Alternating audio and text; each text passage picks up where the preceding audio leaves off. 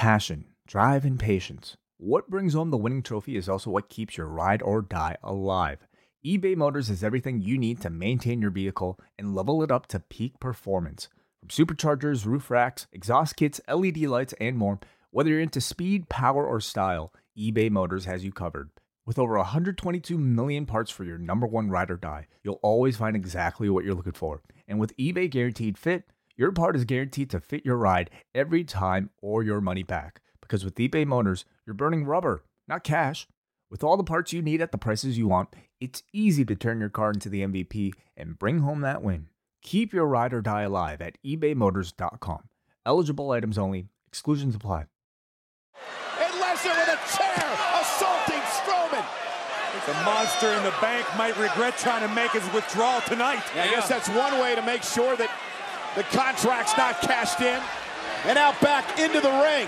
Brock Lesnar in a mood tonight. A vile and vicious mood. And Reigns with a spear to the champion. Here's the cover. Hook of the leg. Reigns did it. Roman Reigns did it. Reigns is the champion. Here is your winner and the new Universal Champion, Roman Reigns. I can't believe it. Roman Reigns finally did it. After 6 hours and 2 minutes, the 31st annual / 30th anniversary of SummerSlam is in the books. I am John Pollock, along with Wei Ting. And Wei, tell me, what was your favorite of the 362 minutes tonight? Oh, okay. We're starting off with that right away. Just our highlights. What was your favorite minute of SummerSlam? There was probably a portion of Joe versus AJ that I absolutely loved. So probably a minute somewhere in there if we're talking about highlights. Yeah. I'll tell you what my favorite 5 seconds of the entire show were. Okay. Daddy, you're bleeding.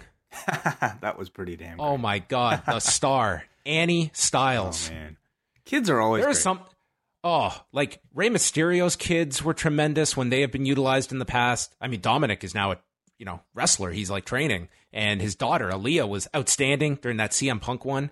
But man, she was just like adorable, and you could tell this was just her honest reaction to her father bleeding. Well, I mean, what a moment! It's almost unfair because they don't know any better, so it very much was honest. I mean, Noelle Foley, really, a pioneer in that department, I suppose. That's true. You know what? The history of child wrestling actresses and actors. I love to know the conversation that Joe might have had with AJ's daughter backstage. Just, what are the types of conversations you have with children to kind of let them know, hey, this is daddy's friend. We're just going to play fight out there. And, but at the same time, not to completely ruin it so that you do get a genuine reaction. I wonder. Yeah, it's interesting. We'll get into that. There's so much to cover. Before we start everything, I just want to give a brief detour here because on Sunday, I went to the CNE. You're familiar with the CNE. This is the Canadian National Exhibition that comes to town the final couple of weeks of August. And I just want to say, I went to the food court area in the food building, and I had the greatest chicken sandwich of my life. WH has to rejig his whole scale because the Reuben bows down to the Nashville hot chicken sandwich that is available now. I'm telling every listener here that is within driving distance of Toronto to get to this place and go to Hot Tokyo, which is literally sandwiched in between a Mr. Greek and a Montreal Deli in the food building at the CNE this year. Oh my God, this sandwich was outstanding. Like the best meal I've had this whole year. Just a random, I had to just choose something that I was going to eat. And I was going to go to the deli. And then I saw this. I was like, let's try this. Oh, man. So good. I'm happy to hear that you found something. Yeah, the food building is kind of hit and miss sometimes. The food building, for people who aren't aware, in the CNE is sort of like this place where they have a number of like crazy food ideas. Like this is where you'll find, I don't know, chocolate chicken or like... Oh, they have all this crazy stuff, but I tried this sandwich and I said afterwards, I don't care how great SummerSlam is tonight. This is the highlight of my day. It was so good. That's good. I was like, I have to talk about this on the show tonight. Well, just to alert you, Wei, because you you may actually go to the CNE over the next 2 weeks, and I highly, highly recommend you get this sandwich, because you and I are very in simpatico when it comes to fried chicken, and especially in sandwich form. Okay, thank you for the recommendation. Well, if it will usurp WH's current number one of the Montreal smoked meat, I suppose I have a recent sampling of that as well, because that's where I was last night. I actually took my nephew and my family out to Montreal, and we actually had some Montreal smoked meat. Not at Schwartz's, but at the place right across from it called Maine's. Which is... Wait. You went to Montreal last night? Yeah. Oh my God. That's not like just hey, let's get in the car and go. That's 6 hours. Yeah, it's pretty crazy. But like, my family doesn't tend to plan trips all like too well. And so this was kind of like a bit of a spontaneous, hey, let's drive to Montreal, because my nephew really wanted to see the set of buildings called Habitat 67. Okay. I don't know if you're familiar with that is. It's just like, I'm not. There's like we're getting off on a terrible. No, I want to know this, because Okay. this is an incredible story that you went to Montreal, and when did you come back? This morning? Did you stay over? I came back during the kickoff, so I started watching the kickoff in the car actually on Twitter. Oh wow, what a day! Yeah, a bit of a long day. Anyway, so so his mother is actually an architect, so like she recommended, hey, you're in Canada, like they live in Japan, so like she's like, oh, you're in Canada, you should go see this thing. It's like a really popular architectural place. It's called Habitat 67, which is like are you familiar with the Expo, like the World Expo?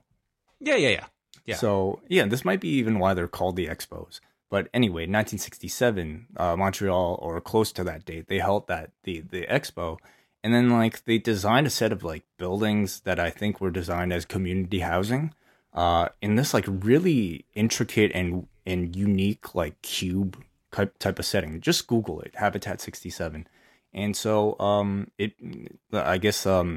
piqued his interest enough that he wanted to go see it. And it's his last weekend here, so we're like, man, what the hell? Let's drive to Montreal. 5 hour, 6 hour drive. We stayed there, like, really just, I don't know. We only got to, like, spend, like, 5 hours in the evening there. We stayed overnight at a really shitty motel, and then had breakfast in Old Montreal, and then drove back for 6 hours. So it was just like a one-night thing. Very spontaneous. Wow. This is the start that no one would have predicted for our SummerSlam review. Well, that's great. We all had great encounters this weekend with food, with different provinces. Yeah. Amazing. Yeah. All right. So I'm not even going to ask you about TakeOver, because I will assume you have not seen it yet. I watched it. I watched it in the shitty motel. No way. Yeah. Well, let's go through SummerSlam first, because I know people want to get to that, and then at the end of the show, we'll get to your TakeOver thoughts. We don't even have to talk about those. Like you and Davey and Braden did a great job covering the show, so that's available on both our current feed as well as the Up Next feed. So you guys can go check that out. Maybe I'll talk about NXT tomorrow. Yeah, I was gonna, if this was a television show, I'd do one of the WWE Did You Know graphics using their funny math, and I would say it was the most listened to Up Next in history because we put it on two different feeds. Wonderful. Good to hear. Yeah, I'm learning the accounting tricks out there. All right, SummerSlam. It started an eternity ago at the Barclays Center. Their second of 4 consecutive nights in the building. Announced sellout to the spectators and those tuning in. And the pre-show, not a whole lot to talk about here. We had Renee Young with Sam Roberts, Booker T, and David Otunga. Plus, JBL was brought back for one night and hanging out with Peter Rosenberg. And I will say this, a consistent throughout the show way was all the key matches. I thought the video packages were stellar tonight. Oh, yeah, as always. I think now more than ever, they're very much almost a post-production company. So, I mean, with the promos that they cut, how could they really... I mean, again, these promos often are done, I think, with the intent of these video packages in mind. So you really could just watch these and just go into these shows pretty cold without having seen any Raws or SmackDowns. Yeah, the Daniel Bryan Miz one really jumped out at me on the kickoff show. I thought that was great. And one of the highlights was Booker T blaming JBL for all of these problems from the Miz because he was bullied and kicked out of the locker room years and years ago by JBL. And the Miz has never been happy since. Does that mean we can blame Booker T for the success of the Young Bucks and being the elite? I guess it would. Yeah. Yeah. I mean, I thought Booker T was maybe going to bring up all the different degrees of separation here at SummerSlam when him and Batista got on into that fight for a SummerSlam commercial shoot one year. Wow. And then they had to work together. It's all connected. It is. And then we had a backstage segment. Aiden English apologizing again to Rusev and Lana, who was told to stay back tonight. And the unfortunate who drew number one in this draw of 13 matches was Andrade Cien Almas and Zelina Vega against Rusev and Lana. Now, I didn't think this was as bad as last year, where the Hardys had a 6-man tag. It was The Miz and the Miztourage against the Hardys and Jason Jordan, and that arena was damn near empty for that opening match. It was very dark, so it was hard to see, but I mean, the crowd was hardly full at this point, but I didn't feel it was as big a negative as it was last year, where I remember that being a really down point to being in that opening match. I didn't really notice, whether or not the crowd was sparse or too full either way, to be honest. They broke it up into two sections. The first being the men involved. Almas did the Minoru Suzuki armbar in the ropes, and then Rusev shoved Almas to the floor. This led to Lana getting the tag, so Zelina had to come in. Lana did her spinneroonie and the double knees to the back of Vega's neck. Briefly, the crowd started singing Lana is the best, Lana number one. And then Vega ran Lana into the turnbuckle, hit the running knees. Lana tried on 2 occasions to slap Almas on the apron, and on the second time succeeded, but in doing so, Vega capitalized, rolling her up. And Vega was supposed to get her feet on the ropes, but was so far out, she couldn't get them on until like the count of 3. She finally got them on the rope. So a little messed up there. I mean, I didn't think this was anything of note. It was 7 minutes, and Andrade and Zelina Vega won. It was not a great match by any means. I think, but it, like you're getting Lana and you're getting Zelina Vega in here, and we've kind of seen what these two are able to do on their own. As a mixed tag, it wasn't necessarily that much better. You're dealing with, I think, somebody in Lana in particular who, kind of is just extremely limited still. And at the same time, though, it didn't seem to affect this crowd, because this crowd was singing for her. They saw Rusev and Lana as big stars, and they seemed to get into the match despite maybe how, I don't know, primitive some of the offense looked. So not a great match at all, but this crowd wanted to cheer Rusev and Lana despite all that. Yeah, I wasn't surprised by the outcome, because I feel that Almas is the one that they have plans for. But it is interesting when you look at the babyface side on SmackDown that you have Styles, you have Bryan, and Jeff Hardy. Would say is your top 3. Once you get beyond that, it's pretty sparse when it comes to babyfaces. That you would think Rusev would be a contender for being one of those big babyfaces on SmackDown. And coming out of this, it seems that if he's programmed for anything, it's with Aiden English. Yeah, certainly. I think they had their chance with Rusev, and if they were serious about it, I feel like we would have seen that push by now. For whatever reason, I think they maybe just see him at this level for the time being. I agree. Jerry Lawler was brought in for the second hour of the kickoff show. And then Charlie Caruso interviewed Paul Heyman backstage. He gave a big promo about Lesnar getting rid of Roman tonight. He's going to go challenge for the heavyweight championship, and Reigns will not come back for more after tonight. Backstage segment with all of the general managers, Kurt Angle, Paige, and yes, Drake Maverick. And they were all marveling over the lineups that each brand had put together, which was very nice to include Drake Maverick and the stellar 205 Live offering that we have tonight that really showcases that brand to its fullest extent. He was in this segment, and I had no idea why. Like, for the first portion of it, they didn't give him any lines. Like, he looked kind of bewildered that he was asked to be a part of this. So, but then Baron Corbin came in, and I understood. Yeah, Baron walked in, told Angle to have Brock's private locker room ready, and then he mocked Drake Maverick for being short. Yes. And that was about it. And they, Paige and Drake Maverick brought up what a constable is supposed to represent, and he doesn't. Right, yeah. I guess to just get the short joke in there as well as the England constable reference, I guess. It's almost too bad because I feel like I haven't seen 205 Live in a while, but when I was watching it as recently as maybe, I don't know, May, June. Like Drake Maverick really has been an excellent performer. So I really do feel like he is worthy of having some type of talking role on the main roster. And he's great. I think he's really great. Hopefully I love him in that role. And yeah, I mean, I watched it this week. It's the same old, like, it's an entertaining hour. If you tune in, you're not going to be disappointed. It's the same criticisms and praise, conversely, that the show's had for a long time. And that took us into the Cruiserweight title match. Cedric Alexander, Drew Gulak. Before that, Jerry Lawler showed up. Yeah, I mentioned. Yeah, he was brought in here on the panel. Yeah. His first appearance, of course, since the passing of his son. And yeah, he was on for the second hour of the kickoff show. Alexander and Gulak. Gulak was in red, white, and blue trunks. And Drew Gulak has tried to get under the skin of Cedric Alexander by calling him the Brock Lesnar of 205 Live. Scathing insult in 2018 WWE booking.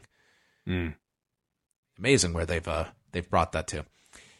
Alexander went to enter the ring and got met with a boot, and Gulak started attacking the neck of Alexander, and that went on for several minutes until Alexander hit a flatliner and then a Tope Con Hero, which was the first big spot of the match. Alexander got knocked off the turnbuckle. The Gulak was applied on the ropes, so he had to release them, then reapplied, but was blocked by Alexander, who landed the spinning elbow, and then Gulak dropped him with hard slaps. It seemed like there was definitely an influence off the G1 way with the hard slaps throughout this show. Like, that seemed pretty prominent amongst people you would assume are following stuff like the G1.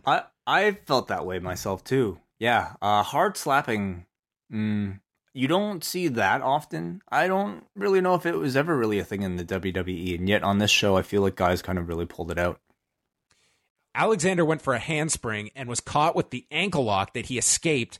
Caught him with a standing Spanish fly. Gulak countered that into a cradle. They traded near falls, ending with Alexander stacking him up for the win. 10 minutes, 40 seconds. I thought that the closing sequence was really strong. Yeah, I thought overall the match was very good, but I think my problem was, always just maybe what most of the crowd's issue with this match was, and that it's probably just a little bit tough to care, without being all that invested in what these guys are fighting for. These are kind of two of the mainstays of that 205 Live roster. I don't know how many people in attendance would have been following their story. Even if they were, I don't know how much of that story would have done to really change your mind about how little to care about this match. Yeah, it just seemed like 3/4 of the match was just put together like a heavyweight match. It just seems that they believe we're not going to go balls out for 10 minutes. We'll build up to one or two big spots and end with a big flurry. And it just seemed the audience, kind of just sat there for this undercard match. It's Gulak style, though, isn't it? But it is, and that's, I don't know if people necessarily want that out of the cruiserweight division, if that's what got them into it. But I really enjoyed the ending sequence here, and it was a good match with a better crowd. I think they would have, it would have been talked about a lot more than what it was. But it was fine for what it was. Peter Rosenberg, JBL, they were previewing the three-way, and then it featured a panel interview with Samoa Joe, who began the interview by congratulating Renee on now having, once again, a 2-income household with Dean Ambrose's return. Awesome. Just great. Dean's not even on the same brand as Joe, but No, this is just like him being a dick with no program building at all. Great. Joe doesn't fear any retaliation from Styles because he's in his head. Styles is mentally broken, and he's acting like a phenomenal victim. And he questions if Styles has really been doing all this in his career for his family or for his ego. And Styles better get a pillow ready because he's putting him to sleep. Just knock this out of the park, as this man has done for just about every promo this year. At some point at the end of this, I mean, this very much took place like a, back and forth interview type of setting. But then towards the end, they decided to keep the camera really close on Joe. They turned down the crowd audio in the mix. And that's when I think Joe is really at his best, when he's talking in a room alone, right at the viewer in almost a close-up form. So I think they recognize that. Final match on the kickoff was the B-Team against the Revival. Revival immediately hit the shatter machine to Curtis Axel, taking him out for the majority of this, but he was not the legal man. So they worked over the left leg of Bo Dallas, just cutting the ring off. Some good work here from the Revival. And then Dallas came back with a top rope spinning neckbreaker to Wilder, making the tag to Axel. And Wilder then prevented Axel from hitting the perfect plex, and the referee got distracted with Dallas and Wilder on the apron. Dawson used a small package. With the referee's back turned, there's no count, and then Wilder snapped Dallas's neck on the top rope. Dallas stumbled over top of them and reversed the small package, so Axel was able to pin Dawson at 6 minutes and 12 seconds. So it seems that the B team, it is coming up with clever ways for them to fluke their way into victory, and that continued here. Clever in quotation marks. Yeah, this was just kind of forgettable. Yeah, it's just I did think it was an interesting twist on their typical matches by essentially kind of turning it into a handicap match to start. But despite I think what they built up to for that hot tag, when Axel finally got in, it's not like this crowd seemed to care that much about it. Decent reaction for the finish, but I think myself, and I think I speak for a large portion of the audience, this division, in particular, being led by the B team, just is awfully uninteresting at the moment. It also means that we will probably no longer see the Deleters of Worlds for a while because Matt Hardy. Do you have any update on Matt? I don't. It just seems like he's taking care of some injuries, and there was the report in the Observer this week that he's been shadowing some of the producers. So he tweeted a photo, in fact, tonight of him looking like he's in some type of backstage role on this show. Matthew Hardy, yeah. I look okay in a suit as he's going over some type of script with Mike the Rome, the dude. Yep. Mike Rome, yes. So he might have been producing tonight. Well, there you go. I'm sure that I think he would do very well in that position. Matt's a very smart guy. Oh, certainly. I mean, a guy who's been in that system like probably longer than most on the back there. So yeah. So another member of the TLC crew that could be producing with Devon. Yeah, that's right. Like last we heard, it sounds like he's going to go through some procedures or surgery and then make a final decision on his in-ring career. Nothing's official has been announced yet. No. So I think it's a question mark regarding his future. So that concluded the kickoff portion. We went into the main show featuring a big opening video starring Terry Crews, who asked what describes success and what defines it. And I joked that in 2019 for this company, it's called television contracts and are defined by Fox and NBC Universal. That is success for this company. And Crews told us to bear witness to another SummerSlam. It's funny you mentioned that because it felt like this opening pro segment was very much inspired by, something you would see on NFL on Fox or some other kind of sports presentation. It felt very different for the WWE. It felt very upscale mainstream, and I liked it. I think it's anytime you do something big and grand involving a Hollywood celebrity like this. Terry Crews did a great job, by the way. I thought this whole thing was very well scripted, very well delivered by Terry Crews. And I think it's to me, it's at least, it might be clear where that SummerSlam advertising budget went, because it certainly wasn't the commercials with the memes and all that. So this was certainly better than that. And we're going to go through a hell of a promo for Hell in a Cell next month, everybody. If you're into all the social media gadgets that they want to incorporate into promos.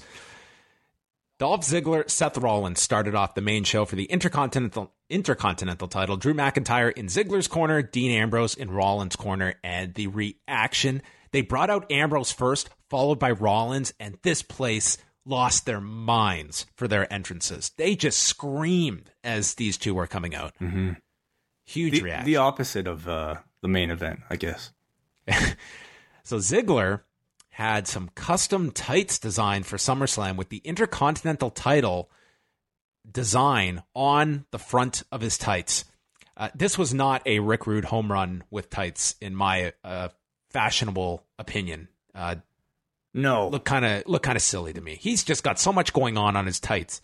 Well, I mean, so did Rick Rude, didn't he? But somehow it worked with Rick Rude. I think Velveteen Dream wins the Rick Rude impersonator award for this weekend.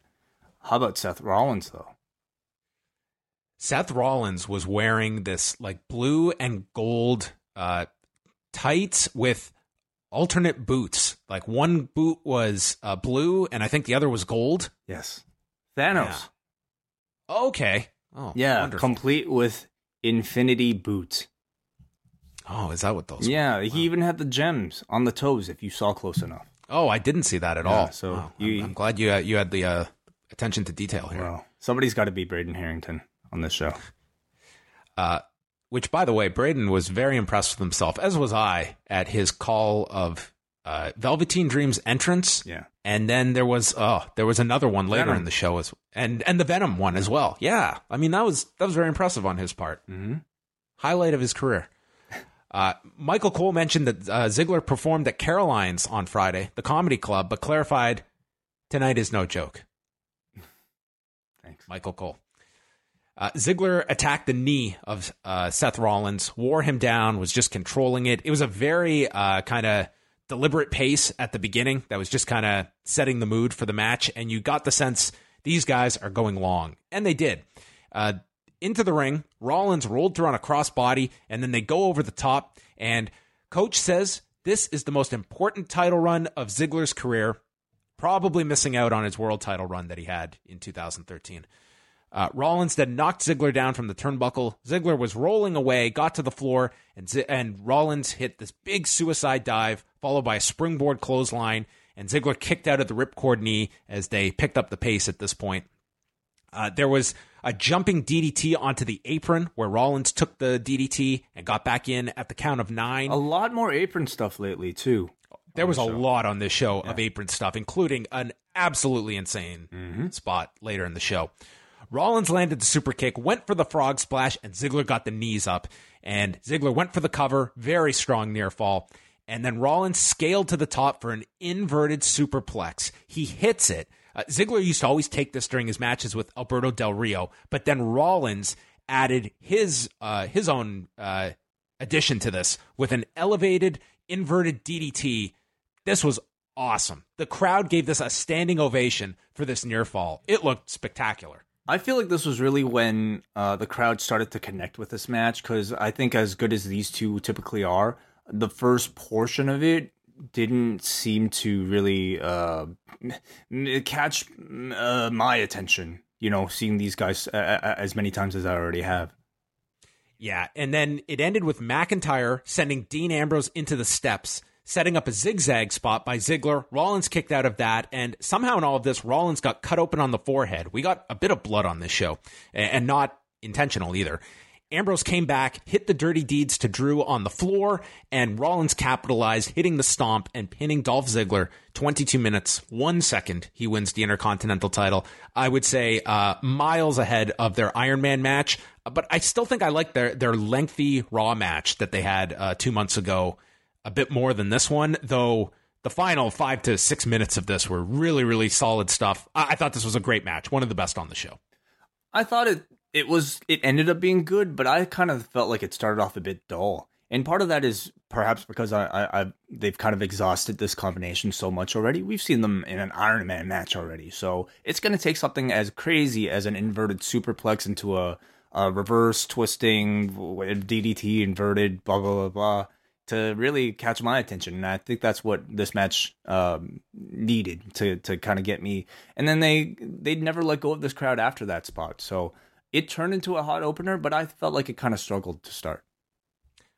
I really like the idea of Rollins and Drew McIntyre peeling off after this. Do you see this, just a tag match coming out of this? Or I mean, even what McIntyre, Rollins? Even Rollins McIntyre, they've already done. They did it once on TV, and I thought that was a tease for more down the road. I think they haven't really done too much. At this point, I mean, I do want to see... I feel like with Rollins with holding the belt, everybody is just waiting for Dean to turn so that he can have a program with Rollins.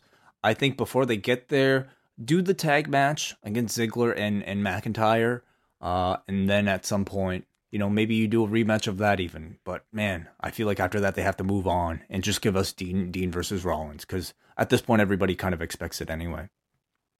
Renee Young was backstage and interviewed the Bella Twins, who are here to witness history. They're going to be out there to watch Brock Lesnar. They were asked about the Evolution pay-per-view, but said that they're just so busy with all their businesses, their television shows. They painfully promoted all of their shows. But tonight, they're just here to have fun. They're going to be sitting in the front row tonight to watch Ronda Rousey become the Raw Women's Champion.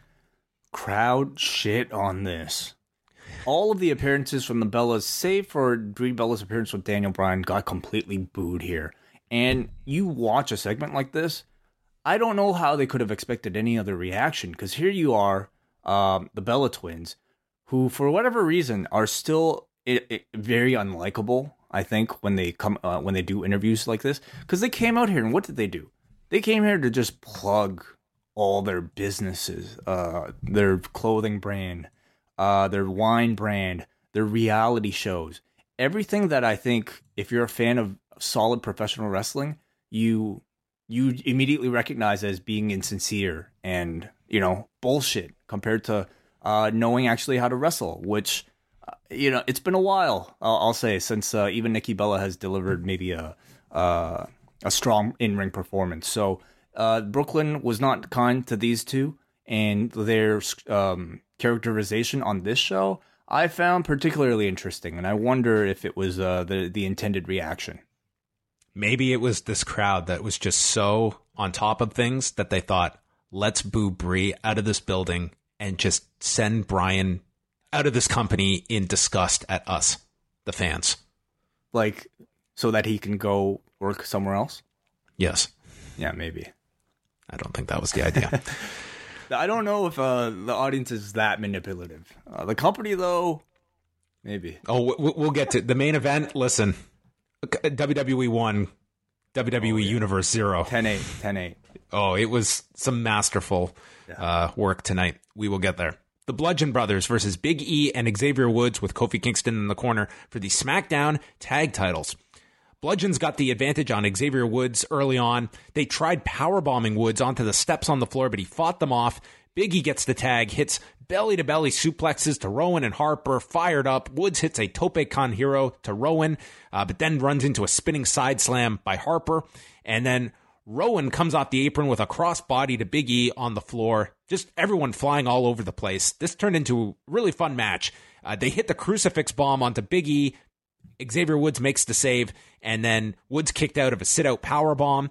Big E was able to hit the big ending onto Rowan on the floor. They fought onto the edge of the apron with Big E going for the Uranagi off the apron down to Xavier Woods with his double knees, but they didn't really land it as intended. I don't know what they were thinking with that one. Man, I think that's a stupid move to begin with. Big E Uranagiing a man, any man, much less a guy as big as Harper, onto Xavier Woods' poor knees. But deciding to do it off of the apron onto the floor, I don't know how that could have been effective. And it didn't even look good. No, and I was kind of glad they screwed it up, because I think it would have been painful to hit this one perfectly for exactly the reasons you laid out. So anyway, Woods hit the limit breaker elbow drop onto Harper on the floor, and then Rowan just grabs the mallet and starts attacking Woods and Big E, and the bell is called. Audience was not happy with this finish. I thought this turned into a pretty good match. I just thought this was a very lazy way to get out of it. And I'm not even disagreeing with the disqualification that here the New Day were finally able to present a threat to the Bludgeon Brothers, and they panicked and went to the mallets. But it just felt so like this took 2 seconds of thought as opposed to some clever way to do a disqualification and get out of this one. Well, all the finishes on this show, I would say most of the kind of screwy finishes in the WWE are kind of from like the same textbook of maybe like 5 different types of DQs that they use all the time. And I suppose this was one of them. Yeah, I kind of agree with you there. The story they wanted to tell, though, like you said, was that I think the New Day have finally figured out a way to beat the Bludgeon Brothers, and that is by almost killing themselves. You had Woods here do that insane, like, diving elbow to the floor from the top If that's what it takes, I guess, yeah. I don't mind the story whatsoever. But man, I feel like we're at an age now where like these performers just need to settle down. And I'm not even talking about New Japan, just even within the WWE. So anyway, that's the story here. The New Day has to take more risks than usual because they need to beat the Bludgeon Brothers. So we were just discussing Matt Hardy. What are the chances that Bray Wyatt gets linked with the Bludgeon Brothers again for this and makes this a 3-on-3 program? I don't know if I like that. Well, first of all, they're on a different show. But secondly, I think that's a step back for the Bludgeon Brothers, who are... It's definitely a step back for them. I don't like the idea, but Bray Wyatt is odd man out at the moment, and I don't think the being on separate shows matters one bit for them. No. But I think the Bludgeon Brothers are finally kind of like making a mark for themselves a little bit. I think they still have a ways to go despite being champions. But I don't really like the idea of them going back with Bray. What show is Nikki Bella on? SmackDown? I can't tell you. I don't know the answer. I'm pretty sure it's SmackDown. Yeah, not sure. So tonight she's in a Raw angle. It wasn't an angle, I guess. Yeah, she's linked with Ronda, and that's obviously leading to something with the Bellas. Maybe she's back on Raw. Maybe they were making... I fully expect them to do something with Ronda tomorrow night. Yeah. Corey Graves called this disqualification unholy. Yeah, so they're going to continue the program. I would like the feud to be a bit more personal now. It's been like I feel like I've already seen this match before. I'm pretty sure I have, right? They've done this match before, haven't they? The New Day and the Bludgeon Brothers? Yeah. Yeah, they did this prior. This was one of the Bludgeon Brothers' first feuds. Oh, okay, right. Anyway, but I think like the Bludgeon Brothers really kind of have to bring out some type of personality or some type of connection that just seems to be missing. I think them finally finding a match, and not just a match, but a team that can beat them here in the New Day is a step forward. But I'd like to see the feud a bit more personal now. What if, because of this heinous attack with a mallet, Paige fires them from their job? So now the Bludgeon Brothers cut a bunch of promos, and they've got more substance behind their words because they've got to promote their next job, their next project. I think it'd be great. It's a great idea. I think it'd be better if they waited till maybe like the last week of December to shoot those so that they can know how cold it is. That's probably the best way to do it. Right before the biggest snowfall of the year. They should do it right before, the day before. Yeah. I agree. Then we got a trailer for the next season of Total Divas, which comes back September the 19th. Man, we got so much in this trailer. We had Naomi and Jimmy Uso teasing a divorce, which is Naomi's worst fear. We had a presumably naked Rusev and Lana censored making out on the beach and being scolded by Mark Carrano that they're a PG company and thus you're not allowed to have sex with your significant other. Wow. Can't wait to see how that turns out. Yeah. And this cameraman is just shooting this on the beach. Yeah, wow. We also saw Nikki Bella flirt. This was actually a news story. What? On TMZ, that she was flirting with some waiter or something like that to make John Cena jealous. And then she admitted this was all a prank or something like that, and she shouldn't have done it. Oh, wow. So much to unpack. Oh, that's all yours. I won't be watching a second of this. You got Lucha Underground, I'll take Total Divas. Sure. Then they showed Jon Stewart in the crowd with his son. His son didn't do any acting on this show, so jury's out on him. Braun Strowman versus Kevin Owens with the Money in the Bank briefcase on the line.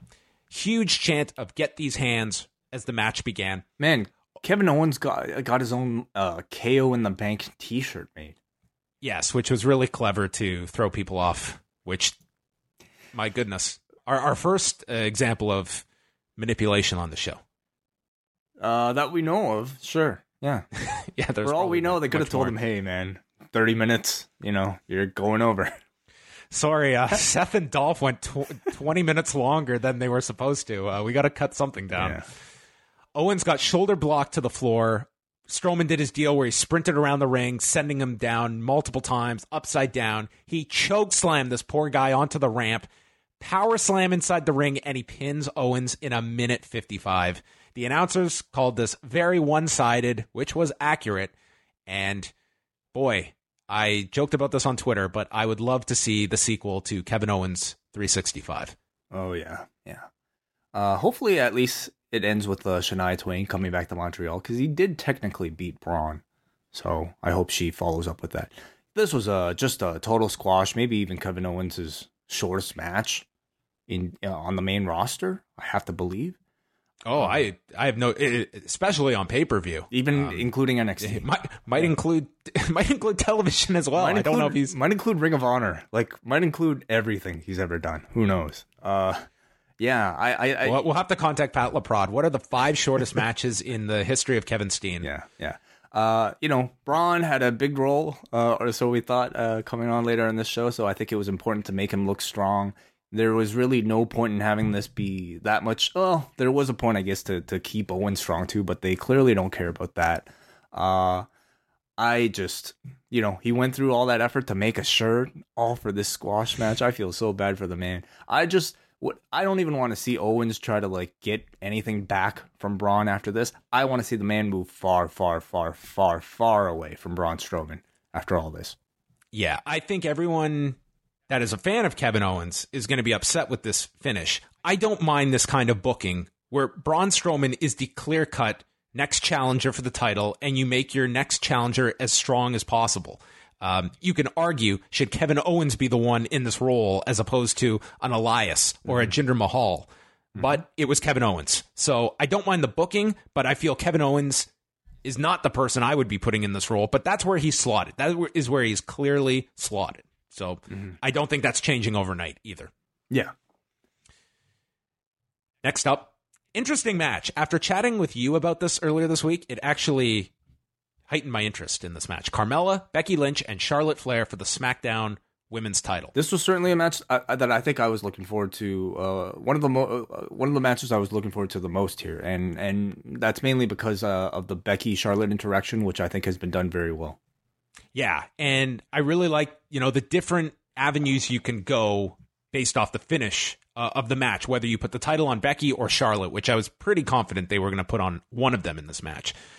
So it began with kind of this silly spot. Carmella slaps Becky in the back of the head and then just sneaks away, and Becky starts accusing Charlotte of slapping her, and they started arguing. So they're starting the match off as, complete friends. They're doing their teacup little dance together. But yeah, Carmella kind of starts driving a wedge between them. Carmella had the advantage over Becky and mocked her inside the ring. Charlotte returned, took out Becky with a running spear, which was originally directed at Carmella, although Charlotte didn't make any sign that it was a mistake or anything. She just followed through with it. Charlotte, both her and Becky went for pinfalls on Carmella. Carmella then went for a handspring Hurricane Rana off the top, got stopped by Charlotte, who dumped her off the turnbuckle into a Boston Crab, and transitioned to the figure 4, which got broken up by a top rope leg drop from Becky Lynch. And maybe new producer, or at least producer in training, Matt Hardy, could tell her about the perils of that spot. I wish he was producing his brother's match later. So he could tell him all that. Charlotte attempted the natural selection, but Becky countered it into the disarmer. Carmella then broke it up, was thrown to the floor. Becky landed this twisting Uranagi onto Charlotte. Carmella returned, breaking that one up. We got several near falls from Carmella, including using the rope for leverage. And then Charlotte gets sent to the floor. Becky applies the disarmer onto Carmella, who gets to the rope. Becky suplexes her to the center, reapplies the submission, but Charlotte breaks it up with the natural selection, pinning Becky Lynch at 14 minutes and 40 seconds to win the women's title.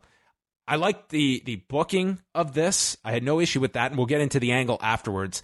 As a match, I would say this was pretty clunky throughout. I thought that Carmella was not that great in this match, and I just thought some of the timing, even on some of the drop kicks, it just, I don't know.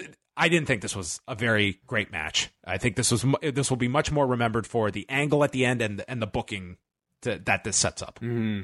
I'll say my interest level going in, like I said, was very high, and I think I remained engaged throughout it because they delivered some very good storytelling. I thought the interaction, again, between Becky and Charlotte, they did very well.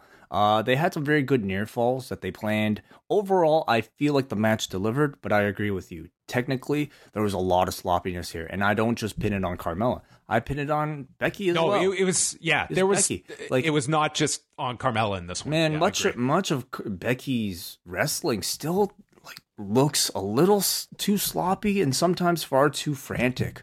So, despite all that, sorry, yes? Sorry, I missed one of the big spots was Charlotte delivering that corkscrew to the floor, which, I mean, she didn't hit any of them. It looked like she just did this corkscrew right onto the mat as well. I mean, I don't mind that one because, she landed on her feet. It was perfectly safe, and the spin was impressive. I guess could you argue, could somebody have taken it maybe a bit more?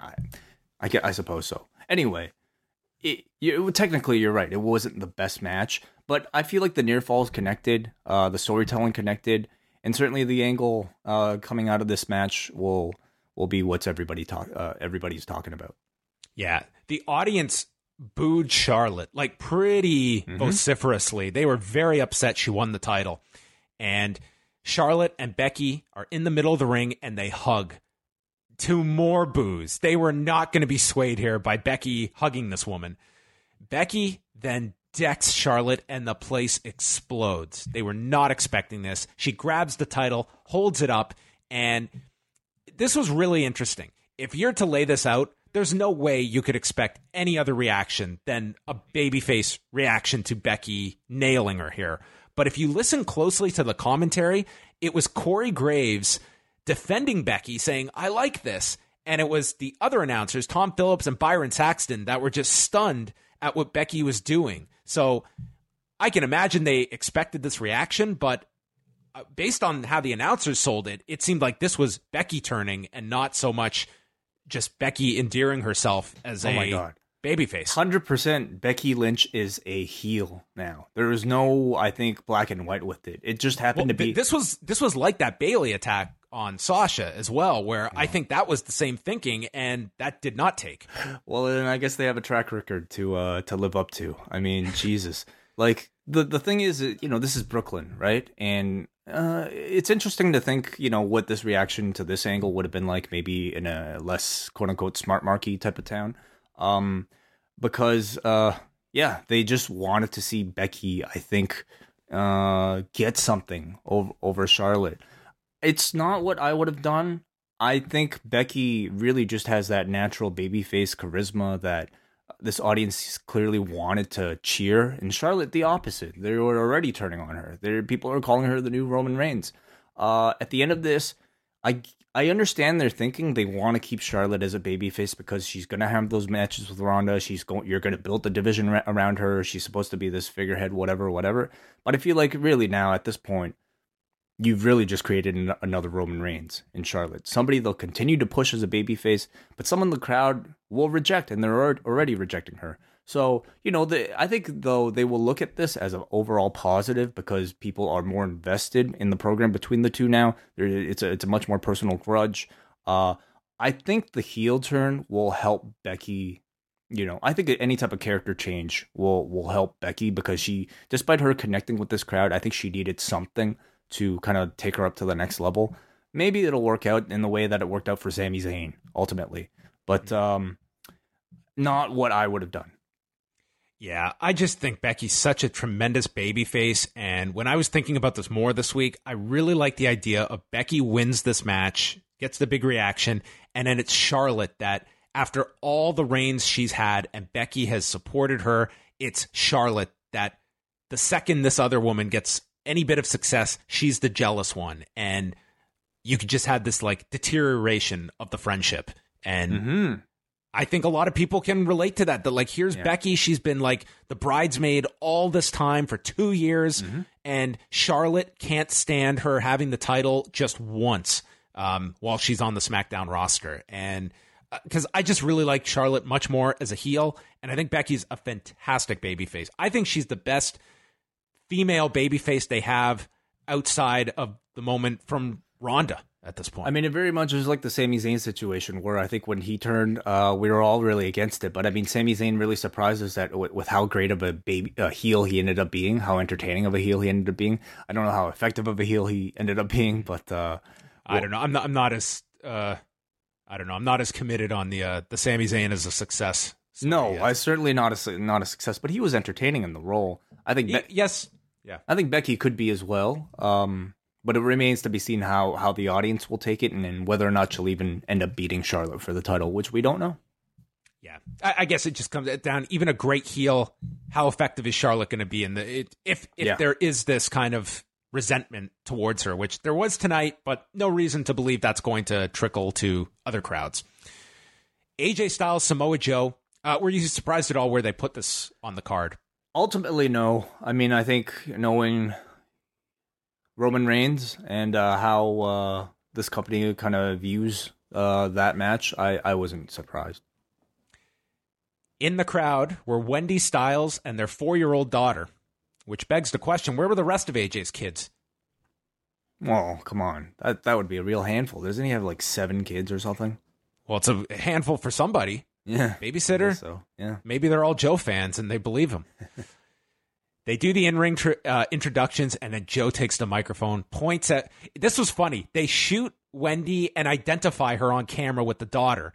And then Joe takes the microphone and says, let me clue everyone in here, like as if they hadn't just shown her, like it was a surprise that Wendy was there in the crowd. Probably for the live crowd, though. Well, anyway, we had just seen her, and then it's pointed out. And I don't know if Davey knew. Maybe Davey was like, who's that? Yeah. He said, Daddy is coming home tonight. And Styles said that his family is here so they can see him kick his ass. And then we got a TNA chant at the start. Yeah, wow. Which was something that after all this rebranding to the wrestling audience, it's still TNA. It's really, I guess we did hear an Impact Wrestling chant at Slammiversary, didn't we? I guess, yes, yeah. But here, there was a TNA chant, so there you go. TNA is much more chantable. It is much more chantable than Impact Wrestling.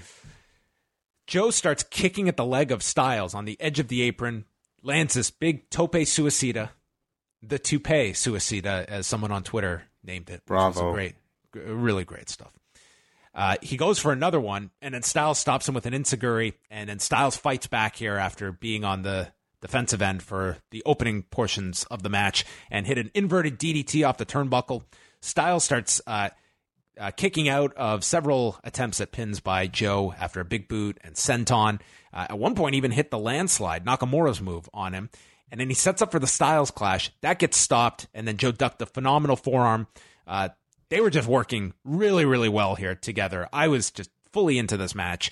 Joe then catches Joe and hits the Styles clash, but can only hook one of the arms, and Joe kicks out of the Styles clash.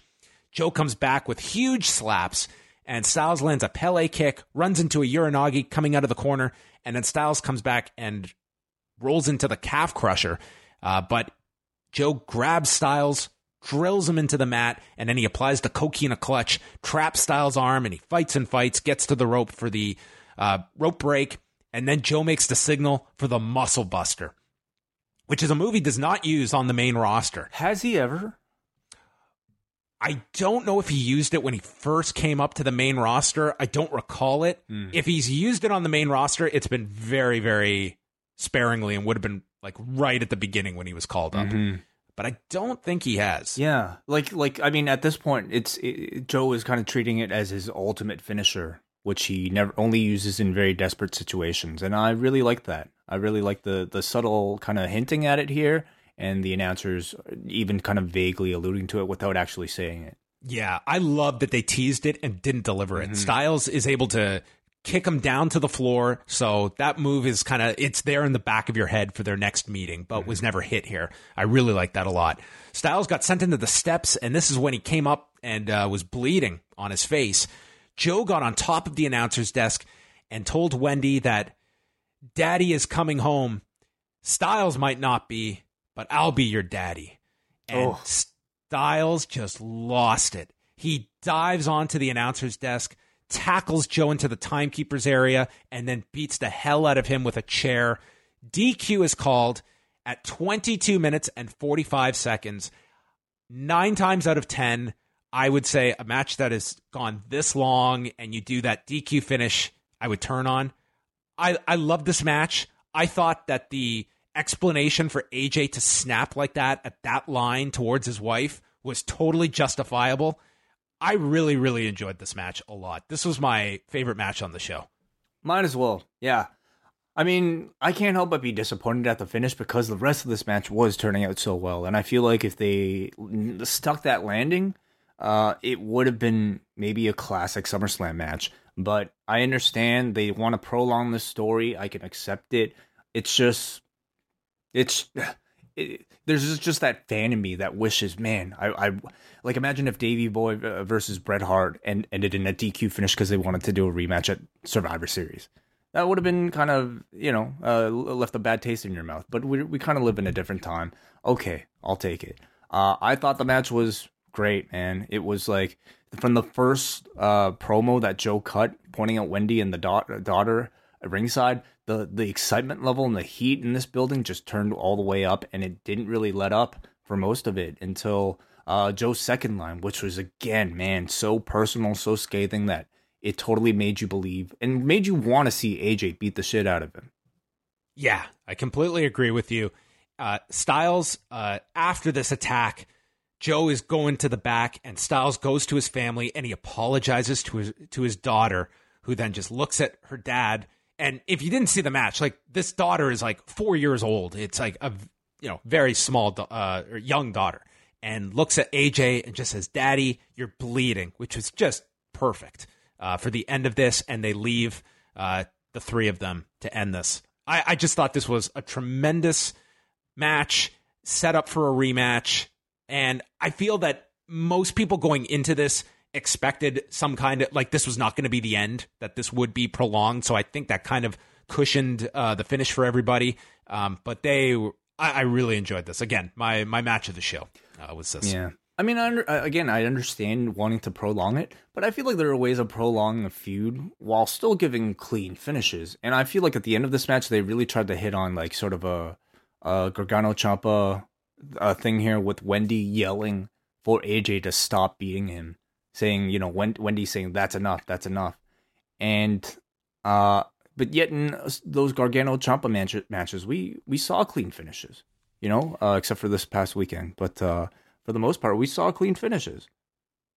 After this weekend, I really want to see a segment with Alicia Edwards, Candice LeRae, and Wendy Styles just together, just lamenting, man, this industry sucks. Yeah. These guys are nuts. I think Joe's really been doing some of the best work of his career thus far as a villain. He made this match just magical with some of his terrible villainous lines, and this crowd just like bought into it. This really had the feeling of like an NXT main event.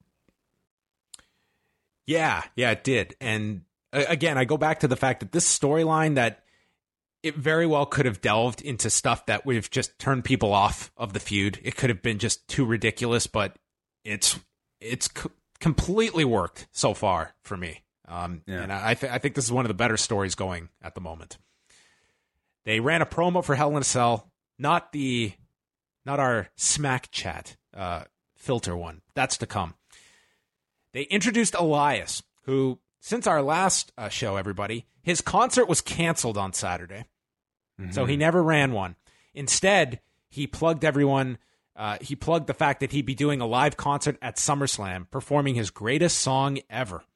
Now, is that just the gimmick now? Like, he teases performances and then for whatever reason it gets canceled, including the Gramercy Theater?